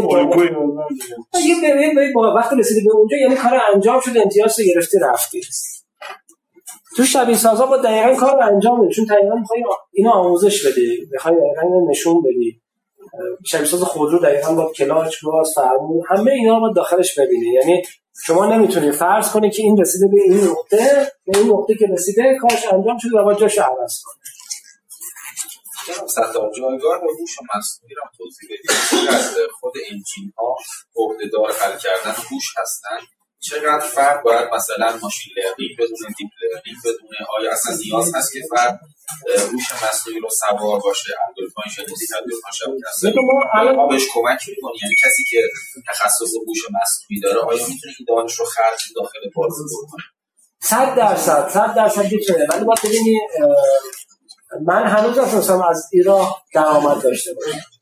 من میخوام به زبون راهی که خودم رفتم و درآمد داشتم، هنوز نتونستم. ولی هوش مصنوعی الان خیلی نوع هست، تو نرم افزاره ما داره یواش یواش داره ورود میکنه و گیم رو نمیشناسم. من تو گیم ها تو تهران داره ساخته میشه و توش مثلا بحث هوش اومده باشه که بعد ماین بشه، دیتا ها کشیده بشه بیرون، اون دیتا ها کار کنه. ندیدم من کسی. من یه تجربه لیست دارم در مورد همون خودم استجابه یکی از بیشتر من دقیقا اینجا کارش یعنی AI پروگرامر بود، یعنی هدفش از مثل کامپیوتر بود که تو این زمینه کار کنه. بعد حالا یه بازی بود که حالا داستان بازی داستان قدیمی ایرانیه و حالا یکم هم به حالا یه هول‌هایی داره و یه انمی‌هایی و اینا، اون انمی برای یعنی طراحی هوش مصنوعی برای انمی‌ها که حالا در شرایط مختلف چه اکتینگش می‌مدن اینا رو طراحی کردن. حالا نمیدونم انجین تا چه حد میتونه کمکشون کنه، ولی خب نیاز بوده واقعا همسه بازی خوب، یعنی حتی معمولی هم نه خوب داره نیاز بشه این چیزی بوده. غالبا تو بازی بزرگتر بیشتر هم استفاده خواهی میشه، ولی حالا دقیق و جزئیاتش و اینا رو بگاه این خیلی خوبه، این خیلی خوبه، ولی باید ببینی که درآمد بهت میده یا چون این یعنی دیگه برنامه‌نویسیش خیلی خاص میشه و دیگه بحث علاقمندی میشه. دیگه بتونید ببینید از کجا میتونید بابت این که درآمد. یعنی خیلی از انجینایی که رایگان هستن همشون دارن مزاج سنجی میکنن، یعنی دارن میسنجن مثلا تو اروپا و امریکا و اونا رو استفاده میکنن ازشون درآمد. ولی اینجا هنوز نمیدونم این جواب بده یا نه. اینم که هزینه ساخت بازی روشن شد. بازی پی سی منظورش دیگه از بازی اینجا دیگه. آره این آره آمارا بازی پی سی فرق نمیکنه. این متوسط گرفته، متوسطشون گرفته داره. حالا مختلف متفاوت توی صنعت موبایل میتونه هزینه ها پایین‌تر باشه. خودش هم اشاره کرده تو اسلاید قبلی ایام باشه، اشاره شد که شما بهتره تو اسلاید اول اون بود بهتره ما بریم به سمت ساخت بازی‌های موبایل. آره همین ساخت بازی‌های موبایل بهتره ما بریم به سمت بازی‌های موبایل، بازی اینطوری بسازیم. ولی اون هم اگه بخوای یه استودیو ایدئال داشته باشی، تستر جدا باشه، دو تا طراح دوباری داشته باشی، دو تا مثلا سه‌بعدی داشته باشی، گیم دیزاین داشته باشی، مدیر پروژه داشته باشی، دیگه پروگرامر داشته باشی، واقعا به یه عدد میرسه و این هزینه‌ها رو برات داره. یعنی اگه بخوای مدل پولی بازی‌های موبایل الان تو ایران بازی‌ها شارژ میشن توسط مخاطب، یعنی یک بار که خرید میشن دیگه این لایسنسش رو قرار رو گوشی مثلا کامل کنه. بیشتر از این مدل غیر از حالا من اینو میگم بعد بچه‌ای که بهتر از من میدونن تکمیلش کنن. یه مدلش نامردی بود که الان جلو خیلی داشت. شما یه بار که وارد میشدی تا یه عمر باید روزی مثلا 700 تومان 500 تومان ازش کسر میشد. واقعا این شیطنتایی بود تو بعضی از بازی‌ها انجام میشد، تو بعضی از برنامه‌های تلویزیونی هم انجام میشد که اصلا خیلی ورود شد بهش. برنامه که شبیه ما خیلی تلویزیون نگاه نمی‌کرد، اصلا نگاه خبر نداشت. نه مثلا کار آقای جذاب فکر کنم دقیقاً چه آقا بازی نبود ولی برنامه که داشت اون که شما که عضو می‌شدی بعد دقت که بعد متوجه شدن که روزی 500 تومان مثلا داره از اپلیکیشن به حساب مخابراتشون داره کسر میشه. برخش اینطوریه. حتی سراغ ما هم اومدن برای ساخت چند شرکت بزرگ برای این کار ما گفتیم ما دیگه اصلا جواب نمیده و بعد بی‌اعتبار میشه. یک حالا تو اسلایدهای بعدی که حالا با امیر تو خدمتتون ارائه میدیم حتما می‌بینید اینا رو که اصلا اگه بخوای از شیطنت‌های بچه‌ای که تو حوزه گیمر یا حتی گیمرایی که رو گروه نشستن همشون آدمای باهوشی ان، دوباره آسیب ببینن خیلی تبلیغ منفی میکنن و اون موقع تبلیغ منفی میگفتن مثلا به 40 نفر 50 نفر میرسه، الان یه نفر میتونه به 100,000 نفر برسونه و بهتره کنه. تو 4 تا شبکه اجتماعی بندازه از بین میبره. ما خیلی حواست باشه. الان رایگان رایگان دارن اینا بازی‌ها رو میدن. یعنی هزینه‌هاشون یا از اعداد و تبلیغات. دو تا حالت ما حالا کلی داریم برای بازی، یا پریمیوم یا فریمیوم. پریمیوم یعنی همین که شما بیا بخر یه عمری بازی یک بار بخر. معمولا این مدل خیلی هست نه که نیست، ولی طبق حالا آماری که وجود داره این مدل درآمدزاییش نسبت به مدل پریمیوم خیلی پایین‌تره. نه که نداره، یعنی توی شما من یه آماری داشتم حالا گوش میدادم، در واقع اینم که میگم گوش میدادم، دوستانی که علاقه‌مند هستن در کل صنعت بازی و بازی سازی، یکی از این پادکست هایی که هست خیلی هم جذاب میتونید گوش بکنید و بیشتر عناوینی که دنبال میکنه راجع به این هست رادیو رشدینو رو گوش بکنید. روی اکثر اپ‌های پادکست هم هستش، مثلا روی کست باکس بزنید رشدینو، یه لوگوی بنفشی هم داره. این خیلی از این اطلاعات رو توش میده. تقریبا میگفت توی اپ استور اپل اگه اشتباه نکنم میگفت توی اون تاپ چارتش که 200 تاپ 200ش که باشه از اینها مثلا شاید 7-10 تاش پریمیومن، بقیه فریمیومن.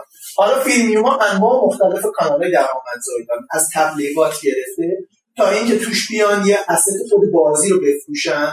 مثلا بگی آقا بیا یه آواتار سفارشی برای خودت بساز، اینو 1000 تا سکه بده. حالا شما یا میتونی 1000 تا سکه رو از طریق بازی کردن به دست بیاری یا میتونی اینو کش بدی بخری، یا حالا خیلی چیزهای دیگه. مثلا میگه آقا بازی مثل زولا میگه بیا پول بده این تفنگم، پول بده یه تفنگ میخوای باحال‌تر، حالا یا باحال‌تر یا ظاهرش قشنگ‌تره یا قوی‌تره، خیلی اتفاقات زیاد میتونه توش بیفته. حالا کم کم که به اینجا تو اسلاید بعدی مفاهیم بازی، الان همه این چیزایی که گفتن تا اینجا برداشت من اینه که یه سری چیزای فنیشو گفتم، اینا هم چیزایی که شما بگید تو اینترنت راحت‌تر گیر، مثلا همون چیزی که اولش گفتم دوستان اشاره کردم گیم انجین به ما کمک میکنه که ایدهمون رو بهتر پیاده‌سازی کنیم. یه ایده، یه داستان داریم که ما اون رو بکنیمش بازی، یه سری مفاهیم بازی رو ما باید توش رعایت بکنیم که همین که چجوری میخوایم پول در بیاریم، چجوری به کاربرمون انگیزه بدیم که بازی رو ادامه بکنه، طی مسیر بکنه، چیزی هست که داستان ما رو برای کاربر جذاب میکنه و باعث میشه که بهش ادامه بده. من فکر کنم توی اسلایدر این مفاهیم گیمیفیکیشن رو که بیارن اینا رو میشه مثلا کلاش میگه آقا به این محله رسیدی، حالا مثلا من ضعیف‌ترم، مثلا ایمان قوی‌تر، سریع‌تر من میاد بالا. من اگه بخوام رد بشم از یه صدی میگه یه هزینه بهم بده، یا اینکه مثلا 2 ساعت وقت بذار تو این بازی. میخوام ببینم از لحاظ روانشناسی میگم کار بکنم که مخاطب چجوری در تله ادامه دادن گیم بیفته یا در تله پول دادن یا معتاد بشه به بازی. اصلا همین اصلا کلا میاد توی شاخه گیم تئوری انتخاب هریسان اصلا شما رو باعث میکنه که معتادش بشی. این بیای تو با ایجاد رقابت، جایزه، اینجوری که درگیر باز اینا همه چیزا هست که من واقعا خودم الان یه مدتی دارم توش غرق شدم. خیلی میگم مثلا یه داستانه عجیبی توش میگه، مثلا من فلان بازی رو که بازی می‌کردم اینجوری پس گیرت انداخته بودن، از این همش میاد روی همین چیزا. وگرنه گیم انجین که آره برنامه‌نویس برنامه‌نویس اون طراحی بازی اصل کار هستش، اون چیزایی که روانشناسی و اینا میاره داخلش. حالا بخش بعد بررسی کرده این شرکت‌ها رو ببینه چیکار کردن، از سودآوری بررسیشون کرده، یکشون سودش منفی بوده، بعضیشون گرده‌گر شدن، یک گروهشون 10 تا 15 میلیون فیدبک داشتن، بعضیشون 50 تا 100 میلیون و یکی از شرکت‌ها حالا من خلاصه نوشتم بالای 100 میلیون درآمد داشته. یه مشکلی هم که حالا تو ادامه من خدمتتون ارائه میدم نشر بازیه. همه مشکل مارکتینگه. و حالا بچه‌ها ما زود برسیم به بازی سازی، بعد برسیم به مارکت، پای بفروشش. این الان خیلی خیلی مهمتر از ساخت خودش هم شد. الان میگم بگم این مهمتره یا اون مهمتره، این واقعا اینا رو باید ببینیم. اشاره کردیم از این درصدایی که می‌بینید از کسایی که دارن کمک می‌گیرن دیدن که تو به ناشرای داخلی خیلی اعتماد ندارن. میگن این ناشرا خیلی خوب نمی‌تونن بازی بفروشن. ما الان درگیر یه پروژه بزرگ هستیم، از بچه‌هامون درگیر هستن دارن می‌نویسن دستش. یکم برام گیر افتادیم توی این مسئله که قول بزرگی اومده سفارش رو به ما داده، اما این قوله رانت دولتی داره، آیا هنر فروشش هم داره یا نه؟ الان ما مسئله که برخوردیم این میتونه برای ما بازی که الان ما 8 ماه اصلا براش سرمایه گذاشتیم داریم براش کار میکنیم، شاید اون بازی سبک 2 بعدی که داریم مثلا با دوستای خودمون کار میکنیم، تیم دیگه داریم کار میکنیم، بیشتر بهش اعتماد داریم. تا مثلا یه گروهی اومدن میگن اعتماد ما جلب کردن که نه ما براتون این کارو انجام میدیم، این بستر به جواب خواهد رسید و خیلی خوش اومدید بفرمایید و به نتیجه خواهید رسید.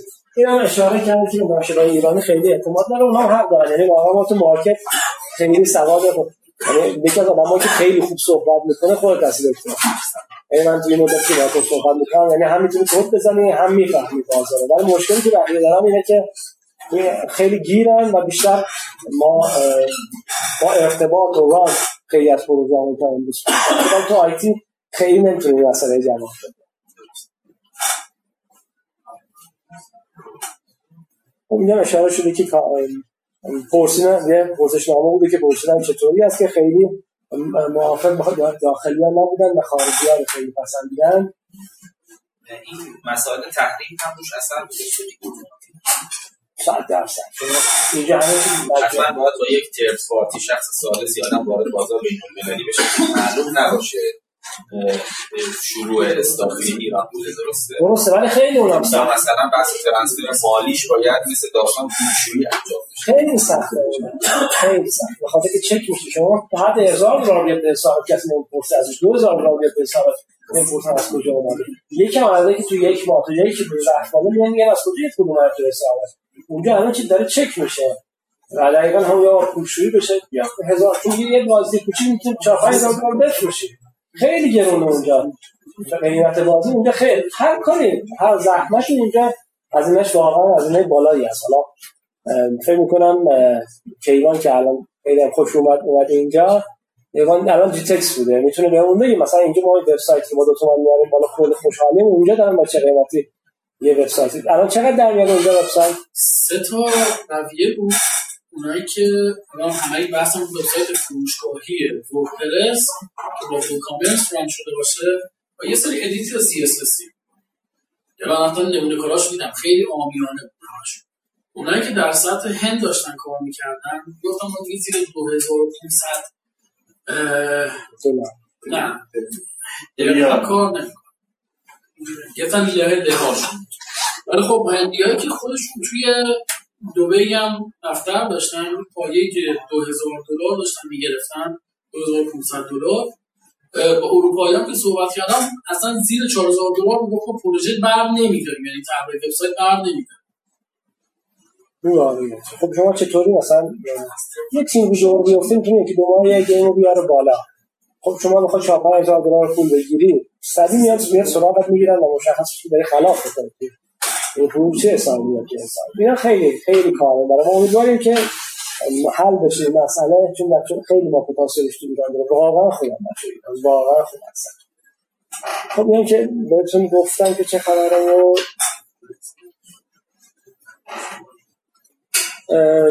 حالا یه بحث میزان پرداخت حقوق بوده که حالا میگه مشخص تهیه کننده بیشترش بوده بعد طراح 2 بعدی بوده پروگرامر بعد طراح 3 بعدی انیماتور گیم دیزاینر رایتر همینطور تا نهایت رسیده به تستر روی که میتونن توی تیم کار کنن که حالا یه مسئله که مهم مسئله که به نظر روانشناسی که حالا شما بحث کردی اینکه ما توی ایران به ظاهر خیلی برامون مهمه خیلی برامون مهمه در صورتی که ما گیم‌های قدرتمند تو دنیا داریم انیمیشن‌های آرماش و انیمیشن‌ها خیلی می‌سازیم که مثلا دیزاینش خیلی قوی‌تر از طراحیش تو ایران خیلی این وضعیت آرتیست‌ها بالاتر از دیزاینرها هست و شکل و شمایل ما خیلی ظاهربین است. البته ظاهربین از اون اگه اپت هم خیلی خوب نوشته شده باشه بازی خیلی خوب نوشته شده باشه اگر سوتی‌های برنامه‌نویس داده باشه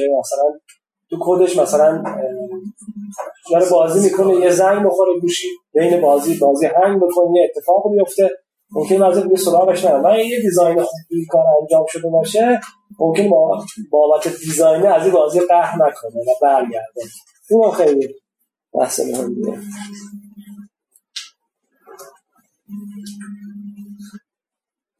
خب که حالا توضیح بدم که میزان حقوق ما اینجا آورده بودیم حالا چند تا از بازی‌ها که ما خودمون ساختیم خدمتتون نشون میدیم. یکیش بازی حالا 4 تا بازی هست که بخش 1423 کودک آگاه شهر پاک و صدرنشین هست که جزو آخرینا هست و نجات درچه پریشان بازی امپوان بود که 87 اولین بازی رسمی بود 2 تا بازی ما ساختیم براش حتی برای خودش نساختیم اصلا دستمون نمیرسید بسید آسینا یعنی سفارش دهنده کسی دیگه بود مجبور بودیم برای این بسازیم بهش تحویل میدیم و بعد دیگه نجات درچه پریشان بود که یه بازی بود که ما تو بازی رفتیم محیط همه بازی‌ها ما همه کار کنیم محیط رو می‌ریم بررسی می‌کنیم موزلای محیط رو در میاریم بعد شخصیت اولمون که سینا بود یعنی همه چیز رو باید ببینید توی بازی اگه می‌خواید با یه سیستم با یه تفکر سیستمی کار کنید ربات‌ها یه ربات داشت همیشه با سینا حرکت می‌کرد برای گیمرها ربات ساختیم سینا رو برای خود کارفرما ساختیم چون درکی از ربات نداشت ولی ما می‌رسیم گیمرها ربات رو بیشتر خود سینا دوست دارن این بازی ساخته شد که حتی تریلرش بهتون نشون میدم یه بازی تو حوزه تفکیک پسمال بود که بازی ربات داشتیم یه سری سوتی تو پریشان داشتیم رونمایی شد تهران خانم دکتر ابتکار بود بعد تو این برطرفش کردیم که حالا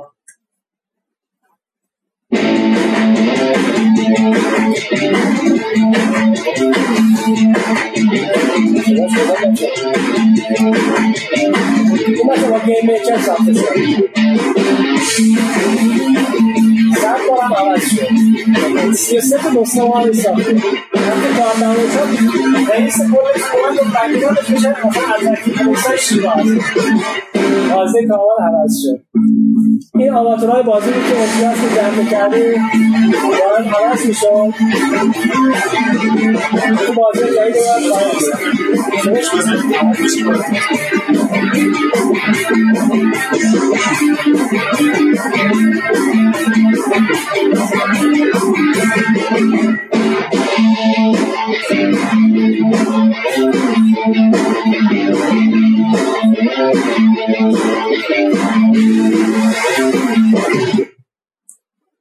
حدودی بسته. این یه سری اصول هست که بعد تو گیمیفیکیشن خدمتتون ارائه میدیم و بهتون میگیم که چیا رعایت کردیم، امتیازی که میگرفت شخصیت عوض میشد. میتونست با الان تو بازی مثل فورتنایت کی بازی کرده حالا غیر از ایمان و علی دقیقا این روش‌های پول در آوردنه که بچه‌ها وقتی بازی میکنن از پدر و مادرشون میخوان 20 دلار بدن لباسشون لباس مثلا زره بپوشه یا چیز یا اتفاقای مختلف تو هر بازی هست و هزینه‌ای اینطوری میشه. حالا ما تو اونم یه سری چیزا اون پولی اون سیستمی بود بازیه. این بازی وقتی 1423 بود که اینم خیلی براش زحمت کشیدیم، یعنی ما تو طراحی و ساخت اون کردیم یه سری بچه‌ها ایدئال‌گرایی کردن. یه نمونه کار شد، سودی نیامد چون هزینه ساخت طراحیاش خیلی سخت بود، سه‌بعدی بود. بعضی آبجکتاش بیرون پیدا کردیم، بعضیش مثل موتورها رو نصب کردیم، طراحی کردیم و ساختیم.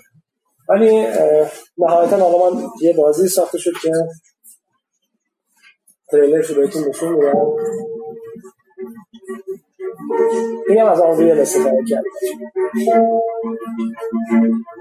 اینم دقیقاً محیط رو رفتیم میدیم دقیقاً نقشه وقتیگاهی هست. یه مجموعه خشک بزرگ 30 کیلومتر کنار یه درچه پشت رانندگی میکنه. خمپای غیر مجاز بساط مختلف داشتیم. خیلی از آبجکتاش هم آبجکت آماده استفاده کردیم. این اگه خواستیم دیگه اگر طراحی کنیم حداقل 2 ساعت وقت می‌گیره.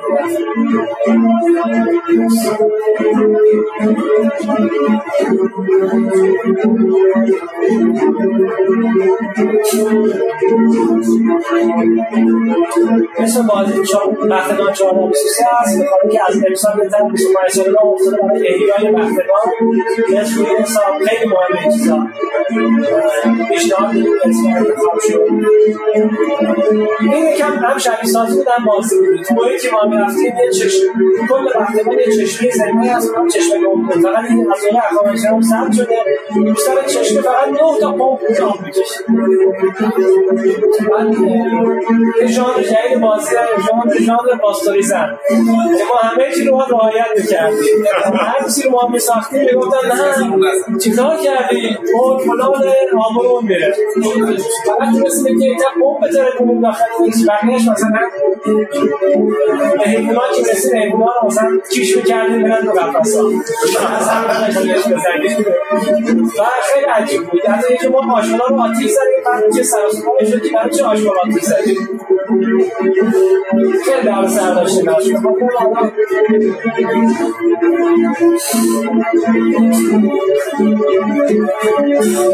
یا آخرش خودم نپاشتیم خیلی جا اون کامنتاش جسارتا حساب داشت این بازی که خواستیم ایجاد کنیم چقدر چیز بمون رمزونی را بمون اینو من دوست دارم بچه ها کنن از بس سیستم هست نه برای بازی کردن نه بازیه یه سیستم با 4 میگیرم جواب میداد یه i7 تونستیم بازی کنیم ولی با سیستم قوی میخواست برای بازی بدون لگ نه لگ هم داشت ولی خیلی حالا محاسبه کردن هم گفت ولی واقعا محاسبهاش خیلی سخته چیزی بتونی چیکار کنی اپتیمایز دقیق بسازی که باید بهترین شرایط رو داشته باشه خیلی خوب عمل کنه تو این اسکیل بعد یکی بیاد واقعا بفهمه بازی تو مثلا بعد که ساخت شد یک بشه خاصه نباشه میگفتن اون جاده درچی برای شما خیلی بهتره یعنی می‌خواست با سر بری تو دیوار چون متوجه نمیشه چیکار کردی اینها رو هم معمولا بعضی موقع کارفرماها داری اون که بتونی بسازی مانورها برای گیمرها بسازی به شما تو آینده به این سمت خواهید رفت ان شاء الله برای ساخت این هم جزء بازی آخر بوده که داره تکمیل میشه کنار بختگان این بازی دو بعدی بوده بازی سرنشین بوده این حتی من یه رشته جدید دانشگاه شروع کردم خوندن برنامه رو بحث بازی سازی و شبیه سازی بود حتی تو تراپی بود گیم تراپی بود من کار میکردم اما این بازی کاملا مغز کار میکنه یه سری اصول خیلی خوب رعایت کرده بازی قدرتمند اصول موسیقی بررسی شده این کار متخصص مغز اعصاب هست این بازی ما سرعت تمرکز دقت تمام چیزا رو دیدیم و ان شاء الله میاد اومده یه تا 2-3 بار اومده بالا ولی بعد الان نسخه‌های بعدیش میاد. یه سری شخصیتاش هم آماده داشتیم چون ما یه مجموعه انیمیشن داریم اونم دکتر میکی از اونم کمک گرفتیم کنار کارمون که اینم فکر می‌کنم سلام دوستای گلم. خانواده صدری با هم یه مسابقه گذاشتن میخوام ببینن کی امشب تو مسابقه صدرشی برنده باشه. جوش بیاد انگوش نیاری تو گوشی انگوش بیهشت رو بابایی این دفعه عدده منه خدا برم پوز جفتتون رو بزنم حالا ببین همه آماده ای؟ آره همینجا پس با شمارش من 3 2 1 شروع. برو تا بریم الان نازش خان جلوه چه سوال کنه رو این باید شاید بلد نیستم که سوال نگرد شما فقط از کرد من برو دیگه زود باش این هم یکی دیگه چی هم داری کبکبی رو آبی یکم بعدیش این گویمونه در چطور شد؟ این گفت چی شد چرا اینجوری شد اون یکی تمام شد این روزی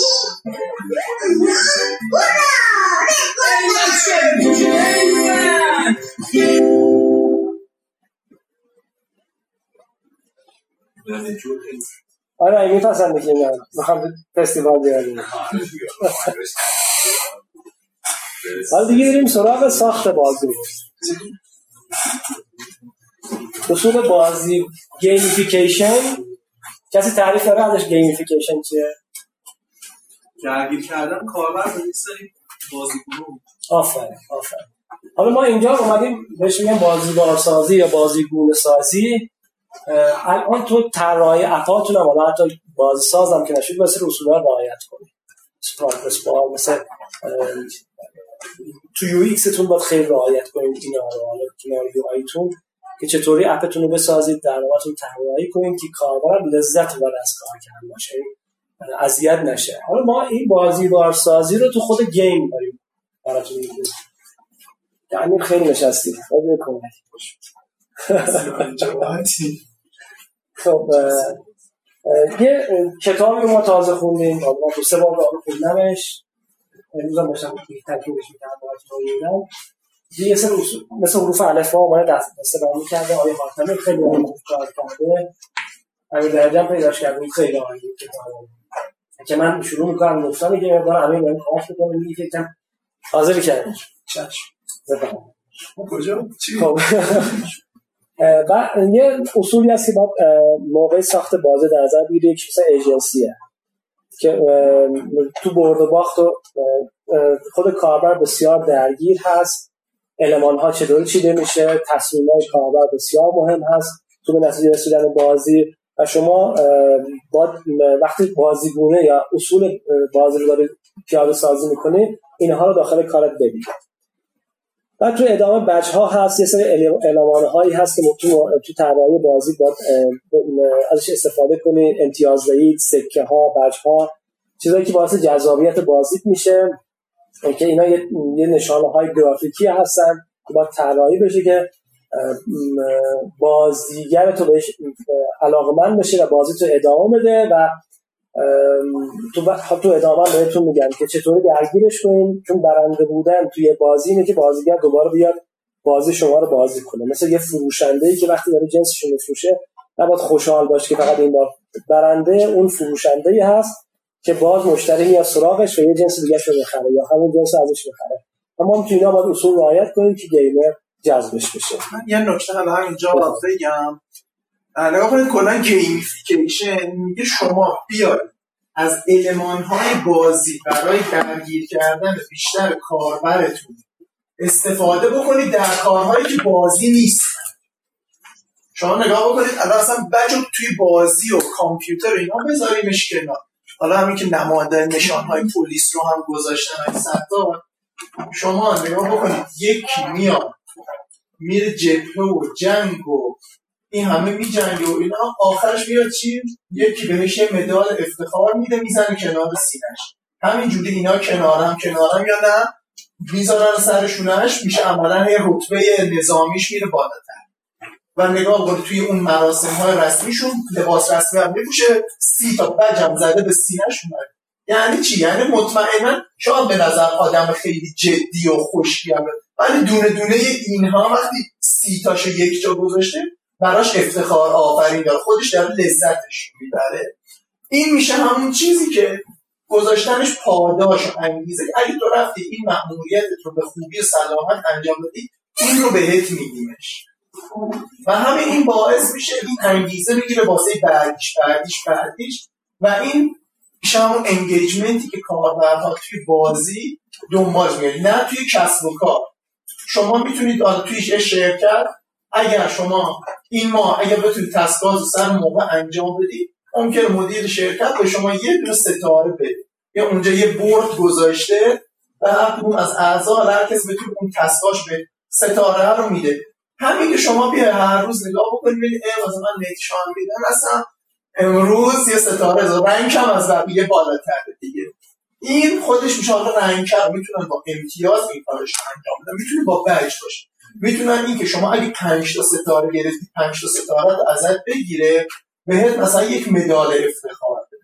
شما به خاطر رسیدن به همین مدال شاید هیچی نباشه، همون چیزی که درگیرت میکنه واسه بازی کردن میشه، واسه کار کردن بهتر، که توی بازی خیلی دست آدم بازی که بخواد از این کارها بیشتر انجام بده، ولی توی کسب و کار یه مقدارش، حالا کسب و کار که میگم دنیای واقعی منظورم، یه مقداری دست آدم بسته تره. حالا این مثال بجش بود، حالا شما همتون اون مثال دیگر رو شنیده باشید که مثلا فکر کنم توی اگه اشتباه نکنم روسیه بود، میگفت دیدن تحرک مردم کمه، اومدن تو ایستگاه‌های متروشون یه دستگاهی گذاشتن 10 تا بشینه پاشو جلوی ایستگاه، حالا یه عددی ایستگاهش می‌زنه، حالا 10 تا خیلی زیاد نیست، چیزی باشه که واقعا 10 تا بشینه پاشو جلوی دستگاه می‌زنن بهش یه تیکت مجانی.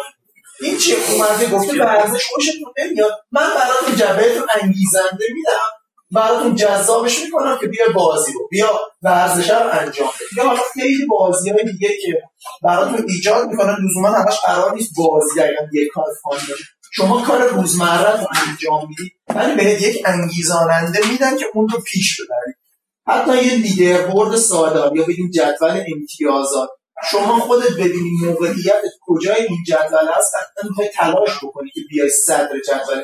هیچ وقت اونی که ته جدوله حال نمیکنه با موقعیتش. این میشه انگیزاننده، شما امتیاز جمع بکنی واسه اینکه ته جدول نباشه. همه صدر جدول رو دوست دارن دیگه. حالا میخواد توی ورزش باشه، میخواد توی بازی باشه، میخواد توی کسب و کار باشه. هیچ کس معمولا دوست نداره این نفر آخر واقعا بیخیاله و اصلا هیچ چیزی براش مهم نیست. این میشه کلن حالا بگیم خیلی ساده بگیم که اصول اولیه گیمیفیکیشن چی براش داره مثال کنیم. حالا این چیزایی که داره مطرح میشه اینا از یک کتابیه، کتاب هم فکر کنم حتی نوشته ایرانی هم باشه، نوشته حتی ترجمه اسمش الفبای گیمیفیکیشنه. یه کتاب دیگه دارم قبل از اون البته ترجمه است، گیمیفیکیشن دیزاینینگشه که اون اصلا راجع به طراحی گیمیفیکیشن صحبت.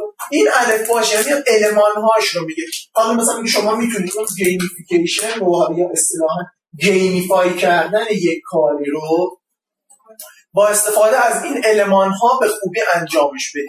مثلا شما اگه یک ایده تو ذهنتون دارید، الان برای خودتون فکر بکنید چه کاری میشه کرد که این برای کاربر من از بچه استفاده میکنم. مثلا تو همین نشست جامعه برنامه نویسان ما بیایم به هر کسی که یک سری میان یه ستاره بدیم، حالا هر کدومشون که 10 تا ستاره رو داد مثلا یه مدال بدیم، مثلا ما شامیان داد 10 بار اومدی اینجا، این نشانه مثلا وفاداری شما به اینجا.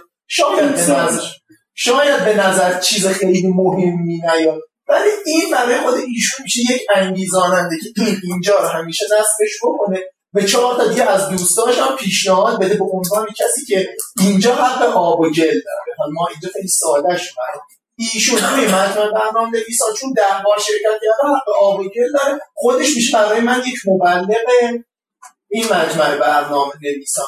ما دنبال چی هستیم؟ ما دنبال هستیم کامیونیتیمون رو بزرگتر و قوی‌تر بکنیم. این یه کمکی کرده هم به من، هم کمک کرده من کامیونیتی رو اکتر بشه، هم ایشون یه حس خوبی گرفته شده مبلغ و همین باعث میشه هدف ما که بزرگ کردن و قوی‌تر کردن کامیونیتی بهتر و بیشتر پیش بره. خدا قوت عمل بکنه. خودش باشه. خب یه موضوع دیگه بحث پروگرس بار هست. که همیشه ما داریم یه نوار ابزاری که مقدار رشد و پیشرفت نشون میده. ما تو لینکدین یا تا هر جایی دیگه بریم اینو میبینیم.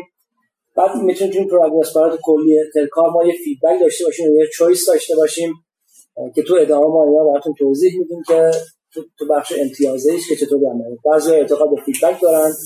این نویسنده کتاب بسیار اعتقاد به چویس داره، یعنی شما فرصت بده به کاربرت که چطوری ادامه بده، بازش چطوری میخواد ادامه بده، یا اینکه باید 5 ساعت وقت بذاره این مرحله رد کنه، یا یکی بیاد مثلا $10 پول بده از این مرحله بپره، یا رمزی مرحله بهش گفته بشه، یا اون گیری که داخل اون مرحله است بهش بگه اون رو انجام بده. بحث تجسس هست که حالا تو ادامه کار باز شخصیت‌های بازی‌ها رو میگیم بهتون که چطور شخصیت بازی‌ها چگونه هستن. ما ایرانی‌ها بسیار جستجوگریم، تجسس خیلی قدرت داریم. یه بخش از بزرگ بازیگرای خارجی که بعد مثلا حتی تجسس میگه بازی راز جنگل دوره کودکیمون هست که زیر کارگر رو هم داشتی امتیازا یا چیز کارتایی که بود بهتون میشه. ثبات منظور ثبات تیم هست. تیممون باید یه ثبات تیممون حتما به سمتی بریم که یوزر دوست داشته باشه.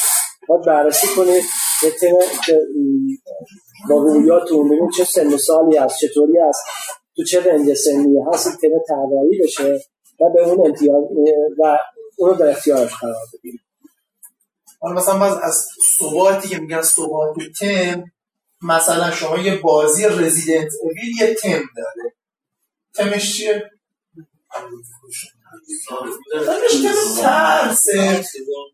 ترس زامبیه. خب این میشه تمی که داره دیگه. ژانر وحشت ها بگیم شاید ژانر بخوایم اسمش رو ژانر وحشت میشه تم رزیدنت اویل. کاربرم انتظار داره الان میره توی بازی زامبی کشی داره و ممکنه هر لحظه بترسه، ولی یه وسطش یه دلغه که بخواد بپره وسطش و یه کار فان بکنه اصلا حال نمیکنه بازی کنه، چون خودش آماده کرده هر لحظه یه تنس باشه اون وسطش اون اتفاق بیفته. بهش چی میگیم؟ مسخره بازی میشه دیگه. میگیم بازی مسخره ویدیو داشتیم وسط بکش یه دلغه که اومد وسط ادا در اصلا چه ربطی داشت؟ نمیشد بکشیش نه چی. انتظار شما هر تیری که شلیک میکنه خون بپاشه همه جا. این میشه عملا تمی که ثباتی که میگن هست. بحث جدول برندگانه که حالا ما باید حتما این جدول رو ببینیم از بازیایی که همیشه بچگی حالا ما با آمیگا بازی می‌کردیم، با کامپیوتر 64 بازی می‌کردیم، یه زمانی همیشه داشتیم، همیشه دوستش داشتیم. الان وضعیت بازی طور شده که دیگه مثل اینکه 4 نفر میشه کنار هم دیگه نیست که بتونید قیاس کنید. الان وضعیت طوری هست که بازی میره تو آنلاین 100,000 نفر 1 میلیون نفر بازی می‌کنن. خودتون می‌کشی یه بازی رو بازی می‌کنید بعد یهو میرید تو جدول نگاه می‌کنید مثلا نفر 400 هستی. اینا بعضی موقع آسیب میزنه و ممکنه کاربر رها کنه بازی رو و بازی رو بذاره کنار. بعد دیگه بشینید بررسی کنید که ببینید آقا گفتید رها کنید. ببخشید من تو کلامتون میپرم. یکم بحث سختی بازی بعضا اصلا کریتریا و معیار این که یک بازی چقدر سخت باشه رو چجوری باید آدم آنالیزش بکنه و بفهمتش. بعد خود من شده مثلا یه بازی رو نصب کردم و به خاطر سختیش گذاشتمش کنار، یا چقدر آوکی باشه از اون طرف اون مثل یه پشتمون میمونه یا نه از این برای پشتمون بیفته از اون برای پشتمون. میخوام ببینم آیا معیاری داره که این درجه سختی تنظیم آیا به عهده کاربر بذاریم که تو بیا درجه سختی رو ما اول به تو میگیم، مثل خیلی از گیم‌ها که میخوایم مثلا درجه آسون بازی بکنی به اختیار خودش باشه، یا نه اصلا کل تم بازی با یک درجه فکری مثلا سخت. دو تا فکر دو تا نگاه هست. شما اول باید ببینید منظورتون از بالانس بازی هست یا که مثلا تو بازی میخوای سطح بازی مثلا ایزی میدیوم ها رو تنظیم کنید. چون یکی از مشکلاتی که وقتی که شما میخواید بازی بسازید مثلا به کارفرمایی که بودجه داره ولی علم نداره اینه با اومدن بین بازی و هی نظر دادن بالانس بازی رو به هم میزنه. نگاه میکنید مرحله 3 سخت‌تر از مرحله 5 شده. این هم تو بازی خیلی مهم است. قبل از شروع بازی شما مخاطبتون رو چیز میکنید، مخاطبتون رو مشخص میکنید که مخاطب من این رنج سنی و این رنج هوشی هست و فقط برای این رنج ما پرسونای مخاطب دیدیم. ما یه چیز بگم توی گیم ما 3 دسته کلی میاریم گیم ها رو، حالا سبک گیم رو تقسیم بندی میکنیم.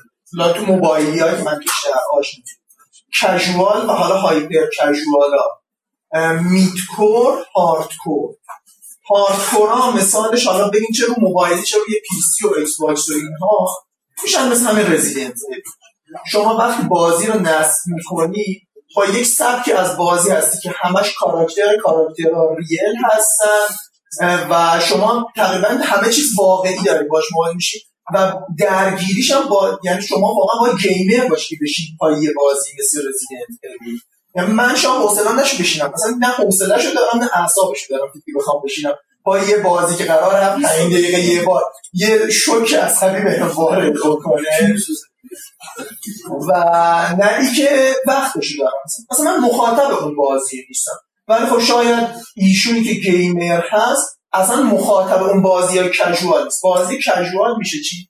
شما نگاه بکنید از نظر گرافیک خیلی گرافیک های قوی بالایی ندارن، بازی ها خیلی بازی های ساده هستن. مثلا ما خودمون تو سبک کژوال داریم، شما با زدن یه دکمه یه کلیک کارتو میبری جلو، ولی در عین حال جذابیت و اون ترکشن داره واسه یوزر که نگرش داره. اون جذابیت رو میتونی با داستان بازی بهش بدی، میتونی با جوایز با اون المان‌های گیمفیکیشن بهش بدی.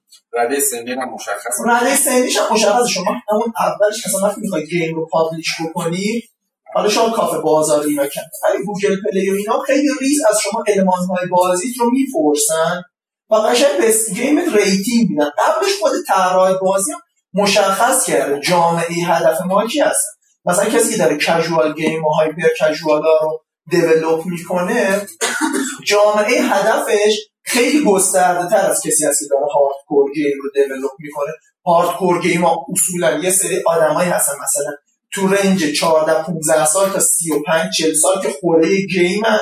حالا اگه گیم خشن باشه اصولا بیشترش میشه جامعه هدفش آقایون هستن که خب این بازی مشخص شد و گیمر هستن. یعنی مثلا با تجربه اولش نمیخواد بیاد سراغ رزیدنت ایول، نمیخواد بیاد سراغ مورتال کامبت که بی بسم الله بخوام یه سری بازی که از اول تا آخرش کشته داره. نه، برای یه سری آدمایی که گیمره این بازی اولش نیست، بازی آخر نیست، موازی با این داره 10 تا بازی دیگه هم انجام میده. ولی نه، حتی اونا میگه صفحه‌ای که میخوای لندینگ پیج اپلیکیشن توی مارکت رو هم باید مخاطب مناسب اونا بزنن. گیم که هایپر کژواله ممکن من جو بیام نگاه بکنم، اوکی بزنم اوکی نسته باهاشم بازی کنم 5 دقیقه 10 دقیقه یه رو بر من درگیر کنه، حالا یا باز باهاش ادامه میدم یا نمیدم. بازی هم توش ساده است. شما مرحله اول قرار نیست فیل بشی، ممکن تمام بار اول تو 10 دقیقه اول بتونی یه راند کامل رو تموم کنی. این میشه بازی کژوال. اون وسط هم داری میدکورا هستن.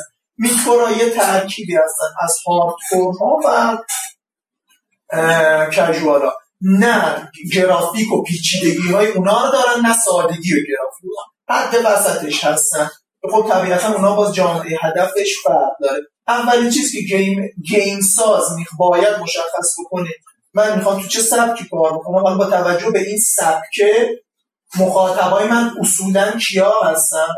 مثلا شما الان یه گیم رو در نظر بگیرید، گیمش هست نه که حالا چیزه بخوام جو مثال تو هوا بزنم، توی گیم اسمش یادم نیست، ولی اینه که مثلا شما قرار در نقش یک نفری هستی که توی آرایشگاه زنونه کار میکنه و حالا باید بر اساس یک سری معیارهایی اگه بتونی مانیکور پدیکور قشنگتری برای اون کار برات انجام بدی میتونی امتیاز بیشتری. خب جامعه هدفی از اولش مشخصه.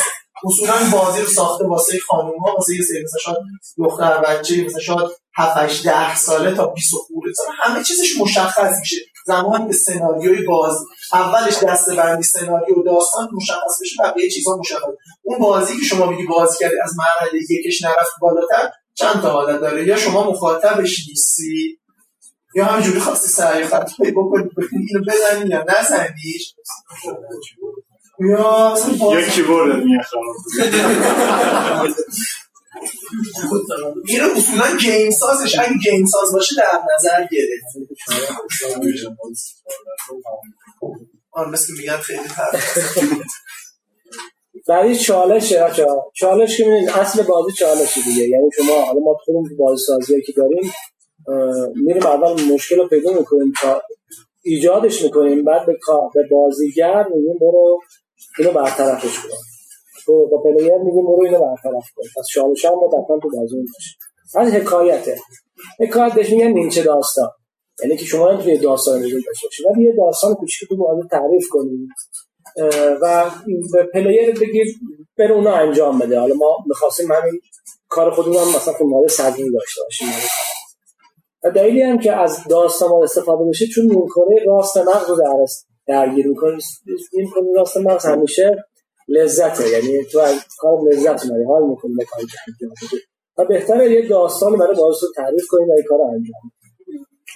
بعدش خلاصه وضعیته. واقعا ما بدونیم کاربر کجای کار هست، کجای چقدر مونده تموم باشه، چقدر از کارش مونده و میشه با یه روش خاصی بهش مشخص کرد. مثلا این حالا مثالی که تو کتابو مثال جالبی بود. مثلا میگه به کاربرت مثلا اسنپ بیاد پیغام میده، میگه اگه تو 8 تا سفر دیگه بری اندازه مسافت تهران تا مشهد تا حالا با ما بودی، خب اگه الان بهش رسیدی ما این جایزه رو بهت میدیم، برات هم اینقدر امتیاز بده. اون تحقیق میکنه که سفرش همیشه با اسنپ باشه و تا حالا اینقدر باهاش سفر کرده.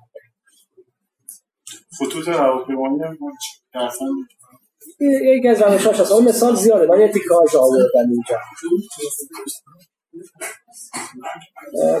یه معنی برای کارت داشته باشه دیگه. باز آدم‌ها دنبال یه معنی هستن که برای چی داره این کار رو انجام میده. حالا خودش تعریفایی کرده داخلش که میگه یه اصول داشته باشید که تو خود کتاب اشاره میکنه که تو دنبال یه هدفی یه نفر اون یه کار عجیب غریب انجام میدی، تو ذهن تو اصلا این معنی نمیده، ولی این کار برای اون معنا داره و داره انجام میشه. شما هم باید حتما تو اپلیکیشنتون یه چیزو ببینید. مثلا الان ویزو هم اینجا مثال زده که تو بابت این که یه خبری رو که تصادف انجام شده یه امتیازی برای خودت داره و تو اپلیکیشن هم باید اینو ببینید. یه بحث زی مالکیته، یعنی داخلش میگه تو باید بحث مالکی، یعنی حس مالکیتی هم رو اپلیکیشن تو چیزایی که دست آورده برای بازی داشته باشه. مثلا یه نمونه مثالی یه بازی اپلیکیشن فارست هست که میخواد تا رو ترغیب کنه که اون اعتیادی که هممون به گوشی داریم رو بکن برطرفش کنه. قبل خواب بعد خواب همیشه داریم میریم سراغش، نگاه به گوشی میکنیم چه اتفاقی افتاده. میگیم توی دونه رو میکاری، دونه داره بزرگ میشه تا قبل از که تو حداقل 15 دقیقه ما به دست گوشی دست بزنید تا این بزرگ بشه. اگه دست زدی این از بین میره. این گیاه مالتان با خود داره بزرگ میشه و تو به خاطر حس مالکیتی که بهش داری این روند رو اینو رعایت میکنی داخل بازی. در واقع این اپ فارست یه متد پومودورو رو که قبلا بحثم شده پیش میبره که متد پومودورو برای افزایش تمرکز و بازدهیه که میاد یه تایمر 25 دقیقه داره، میگه شما 25 دقیقه تمرکز میکنی روی یه تسکی، تمومش میکنی 5 دقیقه استراحت و بعد از 4 تا پومودورو به 5 دقیقه رخصت استراحت. اون تعریف کرده دیگه، اون بحث مثل ستای بدنسازی.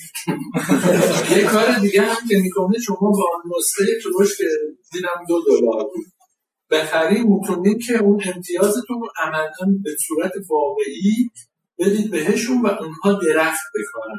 این فقط قابلیتی که این بحثی که تو یه تعصبی روی این امتیازاتی که به دست آوردی رو به جایگاهی که رسیدی یه تعصبی روی این داشته باشید. این میگه روی بازی اپلیکیشن که میسازی با حتما اینا رو رعایت کنید. این حتی از یه ورژنی به بعد دیگه این مشکل پیدا کرد، حتی اگه میمده بیرون درخت خراب نمیشه دیگه، هر چه مقداری میکنه دیگه خرابه. خب حالا ما نقد فارست رو نمیکنیم. خب حالا بریم روی رودمپ که خیلی مهمه، همه کارمون داره دیگه. حالا مثل مدل پروژه‌ها که همیشه رودمپی برای کارشون دارن و استفاده زمانی از بازیه. اونم میگه که مثلا کندی کراش یک از معروف‌ترین بازی‌ها هست که خانم‌ها خیلی عشقش هستن و خیلی بازی میکنن. یه رودمپ بسیار بسیار خوب داره تو بازی که کاربر رو ببینه کجای بازی هست، مثلا به رقیباش. حالا ما خودمون مثلا تو بازی بختگان باشیم ما چک می‌کنیم رقیباش کجاست، این چه کاری که می‌خواد یا اون موضوعی که می‌خواد چالشی که می‌خواد برطرف کنه کجا برسونه، چقدرش انجام داده، چقدرش مونده، و تو بازی مثل جی تی ای تو بازی لیگ میبینه از بقیه چقدر جلو یا از چقدر میده خط پایان برسه یا اونا قرار بهش برسن. یکی زمان محدودی که با مسئله زمانی رو تو بازی اون باید رعایت کنیم، یعنی چطور امتیازها واسه به کجا باید برسه. یا مثلا تو بحثی که با ازاره انجام شد که شما تو بعضی از مهارهایی که میخوای رد بشی مثل بازی کلش میتونی یه تایم اضافه‌ای بذاری به این برسی یا بیا یه مقدار هزینه پرداخت بکنی بابت اون هزینه سریعتر برسی. اون دیگه نوع بازی که تو داری میسازی تو یکی اینه از خود بازی خیلی لذت میبره حاضر بازی رو انجام بده، که نمیخواد هزینه کنه که تو ایرانی‌ها خیلی زیاده، یعنی بعضی موقع ما زمان خیلی برامون مهم نیست، ترجیح میدیم که مثلا پول ندیم برای زمانمون بسازیم. آره پول ندیم برای زمانمون بذاریم. اینا ما این تحریک‌ها اصلا وقتی مطالعه می‌کنیم تو بازی‌های بزرگ درآمدهای وحشتناکی این مسئله داره. باز امیر بچه‌ها نظر من دارید؟ نظر زیاده وقت کم اینجا نمونهش یعنی هم کنیم بریم نه این هم یه اصطلاح خیلی سخت خوندنش ژاکستا پوزیشن باز مطرح شده که بحث چالش هست چطوری میتونی امتیاز جمع کنی پول مستقیم نگیری تو بازی ها که الان اصلا این منسوخ شده، یعنی اگه فکر می‌کنید میتونید یه بازی به ساعت زود درآمد داشته باشه اصلا دیگه تموم شد. سری کارها رهاتون میکنن مثل همون بحث اپلیکیشن هایی شد که می اومدن شما بابت عضو شدن داخلشون از شما بدون پول میگیرن. اصلا یه زبیدی وحشتناک مثل به اینا اومد که دارن کلاهبرداری کنن. تو این هم بحثی هست که روش‌های مختلف رو استفاده کنید. مثلا به ازای این مسئله میتونید 20 دوست دعوت کنید، این امتیازها رو جمع کنید، این سکه رو بگیرید، بهش پاداش بگیرید، یا روش‌های مختلفی که میشه استفاده کرد. منظورش اینه که واسه بازی کردن احتیاجش میشه که امتیاز خرج کنید. نه بحث قرض کردن نیست، بحثی که میگه که اصلا هیچ وقت سراغ این که پول مستقیم بخوای جایزه مستقیم بخوای بدی نده. چالش‌های مختلفی تو کارت بیار، روش‌های مختلفی براش بیار، گزینه براش بذار. مثلا خود آتمین بسیار روی مسئله میگه همیشه چویس آپشن بذارید تو بازیتون. این بازی خیلی بهتر بود. یه مثال براش میزنم. بفرمایید. یه بازی بود به ازای هر باری که میرفتید به یه مرحله بازی کردید حالا 10 تا مثلا جون در نظر بگیرید که هر بازی یه جون کم شد. حالا بازی اگر که ببرید بازی رو کم شد، اگر می‌بردید می‌مد چیکار می‌کرد؟ شما هر روز 10 تا جون داشتید. وقتی تموم می‌شد میگفت بیا یه ویدیو ببین یه جون من بهت 1-2 تا جون همشون نگاه نمیتونی دیگه راه درآمدزاییشونه دیگه. ما برای رضای خدا که بازی نمی‌سازیم. خب درآمد داشته باشیم که تعارف نداره، ولی واقعیتش اینه که نمیتونی مستقیم بگی که اصلا حالش صفا والله مثلا یه بازیگر مستقیم بیا به ما پول بده، بعد فرصت میذاری که میگه بخوای از این مرحله رد بشی جایی که برای شاید از رفیقات بفرست بچه‌ها که مثلا دوستای مدرسه‌ای هستن برای اونا بفرست امتیاز بگیر از این مرحله رد شو. در غیر این صورت پول زور بده دیگه در این چویس براش گذاشته یکی از این روش‌ها رو استفاده کنید مجبور. حتی پول زور دیگه نیست، پول زور که همون اول بهش بگی اینو پرداخت کن. بحث سلیقه است که حتما باید نگاه کنید که ببینید بازی چطوری است. مثلا ما تو بازی خودمون ساختیم، بازی آنلاینی که با بچه‌ها کار کردیم دیگه، حالا من مطالعاتی که چند سال داشتم سریع میتونم تشخیص بدم که فرضاً که بچه‌ها میان میگه این نظر رو دادن که این بازی اینجاش مشکل داره، سریع میتونی متوجه بشی این کاربر یه خانم بوده که این نظر داره. وقتی بررسی می‌کنیم اینه دقیقاً همینطور است. آقایان و خانم‌ها خیلی سلیقه‌شون تو بازی متفاوته. خانم‌ها به بازی‌های گروهی مثل آشپزی، رستورانداری، بازی‌های ایتیپی رو خیلی دوست دارن، یعنی دوست دارن گروهی بازی کنن. آقایون نه، آقایون حالا تو ادامه اشاره می‌کنیم مردا حالا مطلق نیست ولی خب نه اصلا مطلق اصلا چی؟ من حالا سناریو موافقم اینطوری بودم یعنی همون تیم آشپزی بازی از نام اوورکوک خب دوستان بازی کردن یا یه بازی که هم 2 نفره هم 3 نفره هم 4 نفره هم تو زنهاش بازی و خب مثلا 2 نفره و 3 نفره و 4 نفره خیلی جذابه. یه بازی خیلی دوباره خیلی ساده ولی میگم ولی که خیلیش بازی داره. مثلا من اونجا چند بار بازی انجام دادم مثلا اشای زیبایی چون جذابیت همون بحث تیم ورک هست یعنی اون زمینه حالا ولی خب باز هست از بازیایی که مثل همون مثالی که روز بود دادن زمینه آرایشگری اینا که حالا هیچ مثالی کلاسی هم چیز نده ولی تو زمینه حالا چیزی گیم پلی اینا مطرح باشه خب اصلا هیچ وقت 100% شما یعنی همه گیمرها رو از دست میده. الان آمارا رو که نگاه کنید خانم‌ها خیلی گیمر شدن، خیلی زیاده. از بازی‌های شبا پابجی می‌زنیم خانم‌ها هست. آره الان کاش آرش آماری داره که شبا بازی می‌کنه چجوری وضعیت دخترها تعدادش از پسرها بیشتر شده. آره مطمئن شما بعضی موقع آسمان چرا میذارم واسه درآمد ولی خب ولی بابا لایک بیشتر میخوره اسم دختر باشه داخل دختر استریمر خیلی زیاد شدن. نه اصلا من همه ما مطمئن کردم واقعا نمی‌تونه ایرانی البته جمعیت خود دخترها بیشتر از پسرها دیگه به هر حال شاید اون خاصیت‌های اجتماعی بودن خانم‌ها خیلی کم‌رنگ‌تر شده که آقایون یه عادت دارن تنهایی رو بیشتر دوست دارن، خانم‌ها گروه بودن و گپ زدن رو دوست دارن، ولی الان داره اینا همش متعادل میشه و مثلا تو دنیایی که خانم‌ها تو خونه باشن آقایون کار کنن مثلا داره الان یواش یواش رها میشه به خاطر این اتفاقات. شانس خیلی مهمه بچه‌ها. نگاه کنید شما مثل همون جدول برنامه‌ها خوب می‌کشید، زحمت می‌کشید، نگاه می‌کنید، بعد نگاه می‌کنید چطوری مثلا من رنکم 100 200 تومن نتونستم به جایی برسم. بهتر تو بازیتون آپشن‌های شانس رو هم اضافه کنید که بعضی موقع همیشه وقتی نگاه می‌کنید به جدول برنامه‌اش 20 نفر اولش ثابت نباشه یا بعد 20 نفر حداقل 7-8 نفر ثابت نباشن.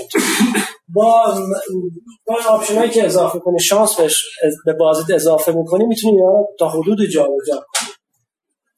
اون بحثی که تو بازیت هم حالا پلیابیلیتی یا ریپلیابیلیتی هم اشاره شد که آقا حتما بازیت بهتره یه طوری ساخته بشه که کسی که یه بار بازی کرد بار بعد هم بیاد بهش سر بزنه. یکی از راهاش همینه که آقا شانس رو اضافه کنی که بتونه حداقل شانسی هم بعضی موقع بیاد بالا. دو تا حالا هر بازی باشه یه فرصت دراش ایجاد بشه روز بهترین ها بیاد. صداقت خیلی مهمه تو بازی. مثلا یه سری وعده‌ها میدی و تو بازی الگ می‌کنیم بلد می‌کنیم اینقدر به جایزه میدیم و باید سریع هم جواب بدی بلا فاصله فیدبک رو بهش بدی. اگه به این دلیل یا نتونستی کار کنی به اون دلیل نتونستی کار بکنی اینا خیلی بده، یعنی کاربرتو دور میکنه و ممکن دیگه سراغ بازی و اپلیکیشنت نره. سکه میدیم من بعدش نمیشه خب این هم به خاطر بی‌تجربگیه از این نگاه تجربه بسوزید. ضابطه است که اصلا یه اصولی هست که هر بازی با قوانین و ضابطه‌های خودش داشته باشه. بازی آرشیتکتی خیلی معروفه تو حوزه داره کار می‌کنه، میگه بازی کلی چالش داشته باشه، مکانیک بازی هست، چالش که انجام میشه بازی دینامیک میشه، بازیکن تو نهایت دچار استرس میشه، این استرس داشته باشه. پس حتما ضوابط بازی مکانیکی بازی هست توش با رعایت بشه.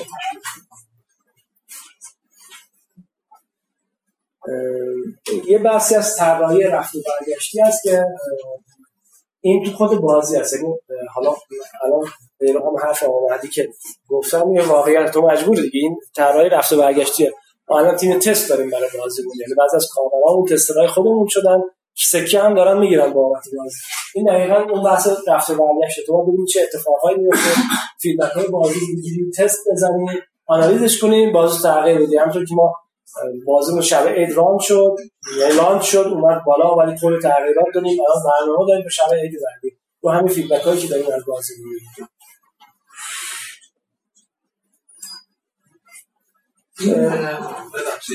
طراحی رفت و برگشتی به خود طراحی داستان گیم‌سازی مرتبط داخل خیلی موقع تو فکر می‌کنیم 100% بازی دیگه وقتی مطالعه کردیم 10 تا بازی باز کردیم گفتیم معنی درش آوردیم بعد می‌بینی اصلا سلیقه‌ها کاملا متفاوته. حالا چند تا یکی دو تا اسلاید دیگه می‌رسیم به اون صلاحیتی که ما چقدر متفاوت ما بقیه دنیا، خاصیت ما چه نوع بازیایی رو دوست داریم. ظاهر بازی اصلا یه اصلیه، مثلا اگه بازی بخوای برای ایرانی‌ها بسازی، ظاهر بازی بسیار براشون مهم هست تا داستان بازی، داستانی که تو بازی استفاده کردی و اول به اون نگاه می‌کنن و این ظاهر هم کاری که اپلیکیشن اگه دچار یه مشکلی شد بابت ظاهر بازی بعضی موقع برگردن و داخل بازی بیان. و اصلا تو دنیا یه نکته هست که مثلا تو بازی هاکی هست، بحثی هست که بازی‌ها تو دنیا روی سطح خزنده مغز کار میکنن، پایین ترین سطح مغز، یعنی خور و خواب و خشم و شهوت همشون که یعنی بازی‌هایی که دارن میلیون دلاری میلیارد دلار در میارن رو اینا دارن کار میکنن. یعنی شخصیت آواتاران که استفاده میکنن، مثلا تو ژاپنیا مثلا نیر آتوماتا و کام پیارسال بهترین بازی دنیا شد.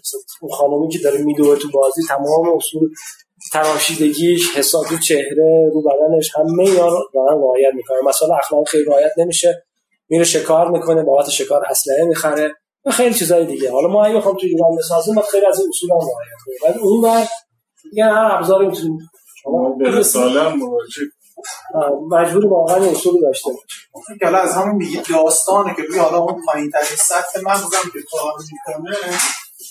فکر کنم مثلا یکی از معروف‌ترین بازی‌های کامپیوتری که اول داستان بود، بعد بازی شد، بعدم شد فیلم.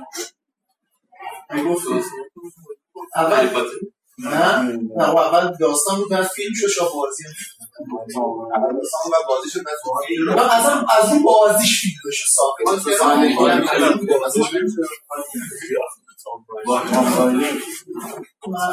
فکر کنم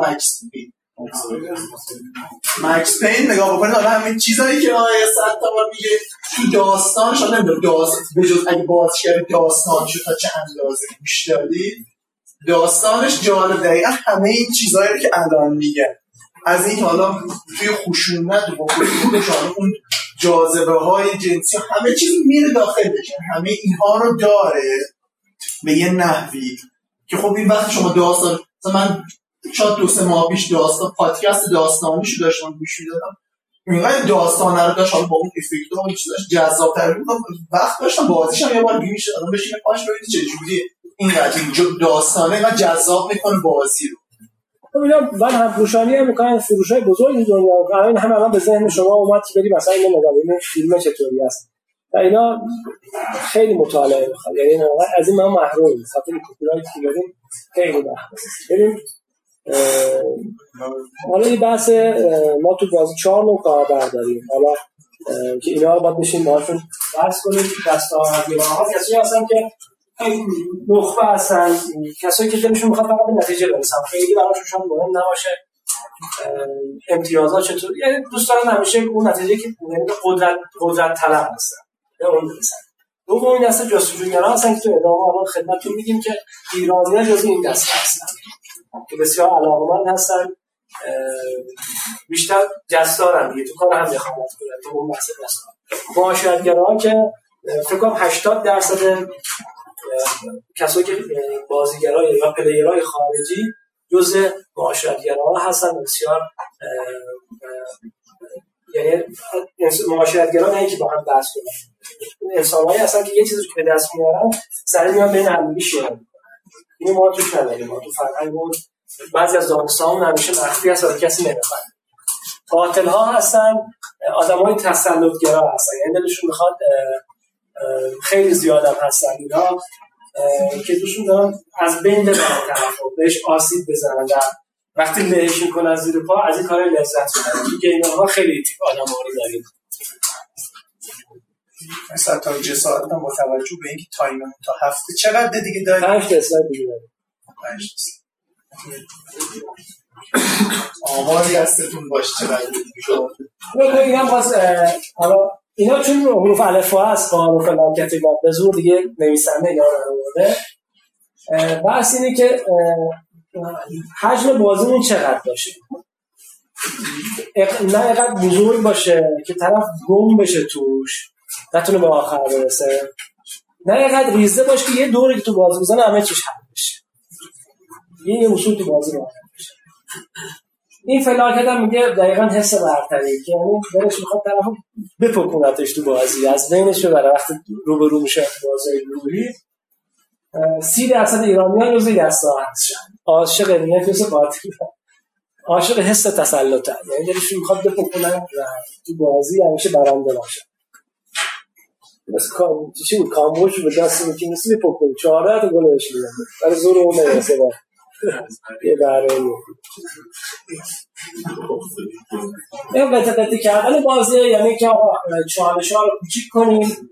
تو آموزش هم مثلا خیلی زیاد داریم بشه یه اسکور شیر کانتنت آبجکت، یعنی جزئیاتی که میخوای آموزش بدی رو ریز کن، هم کاور رو میتونه دانلود کنه بازی کنه، هم مفاهیم رو ریز میگیره و بیشتر باهاش آشنا میشه. یه مفهومی که مثلا خودم چند سال مطالعه کردم بحث شناخت بود، کاگنیتیو لود بود. این IL میشه بار شناختی درونی، یعنی این هم تو بازی‌ها خیلی مهمه. بازی‌هاتو کوچیک کن. اگه بار شناختی درونی کاربر بره بالا، اوورلود میکنه و دیگه نمیتونه ادامه بده و دیگه نمیتونه یاد بگیره. این مثلا هم خیلی مهمه.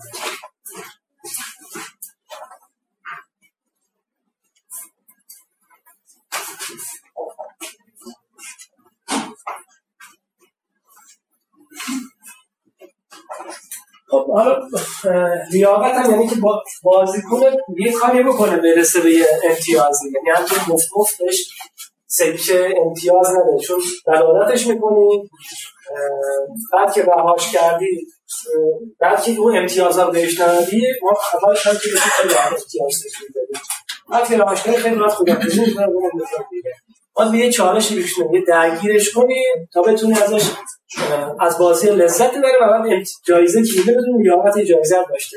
معاشرت هم باز بهتون گفتم بعضی که هست مثلا میگه تو 80% کسی که خارج از ایران هستن پلیرهای حرفه‌ای معاشرت‌گرا هستن، ولی تو ایران میگه ما 4% معاشرت‌گرا هستیم. مثلا ما احساس می‌کنیم ما خیلی نمون اجتماعی هستیم، که بگیم اصلا اونا اجتماعی نیستن، خیلی آسیب رو می‌بینید، اصلا این واقعیت نداره. معاشرت اینجا میگه که چیزی که داره شیر می‌کنه، هر چی داره راحت میشه شیر می‌کنه با هم دیگه، ولی ما طبق یه آموزش غلطی مثل تو بازیگری که تو بیان نمی‌کنید، یعنی همش حالت چطور خوبی هست پنجره در فکر می‌کنم هم اجتماعی بودن نیست. حالا دو نوع گیمفیکیشن اشاره کرده که محسوس و غیر محسوسه. محسوسشون که جایزه رو مستقیم میده، غیر محسوس که خیلی قدرتمندتر است، ولی تو دعوایاتون خیلی باید دقت کنید که رفتاری است، یه طور حس کنید که داره جایزه میگیره و پیشنهادم همین هست، ولی خیلی سخته، یعنی واقعا باید یه اصول رعایت بشه. وجاهت قانونی خیلی مهمه، یعنی ما بازی زمینی ساختیم، نه وقتی اصول قانونیش نگاه کنیم یه وظیفه همه رو میپکنن. الان همون طرحی که ما داریم انجام میدیم 8 ماه اون مسئله بستر رو آماده می‌کنیم. امروز من زنگ بهش میگم که شما رفتید 4 ساعت واسه دارید اجازه قانونیشو بگیرید، ما 10 ماه اصلا مشکل به معنا زدیم.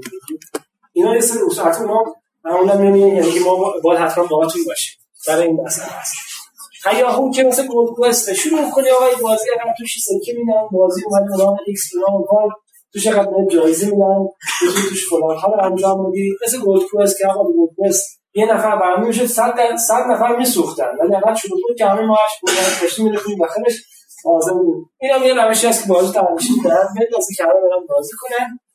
یک تا هم که یعنی مثل شما تکی می‌مونید تو اینجا زحمت کشیدید، یعنی بازیتون با طرح بازی و خود بازی با تفاوت ثابت باشه، یعنی یه چیزی برای گفتن داشته باشه تا همه بیان بازی رو انجام بدن. اگه بخواد کپی صرف باشه خیلی چیزای دیگه با 2 ماه بازی مسخره میشه و از بین میره. خدا قوت همگی. مرسی از دست شما.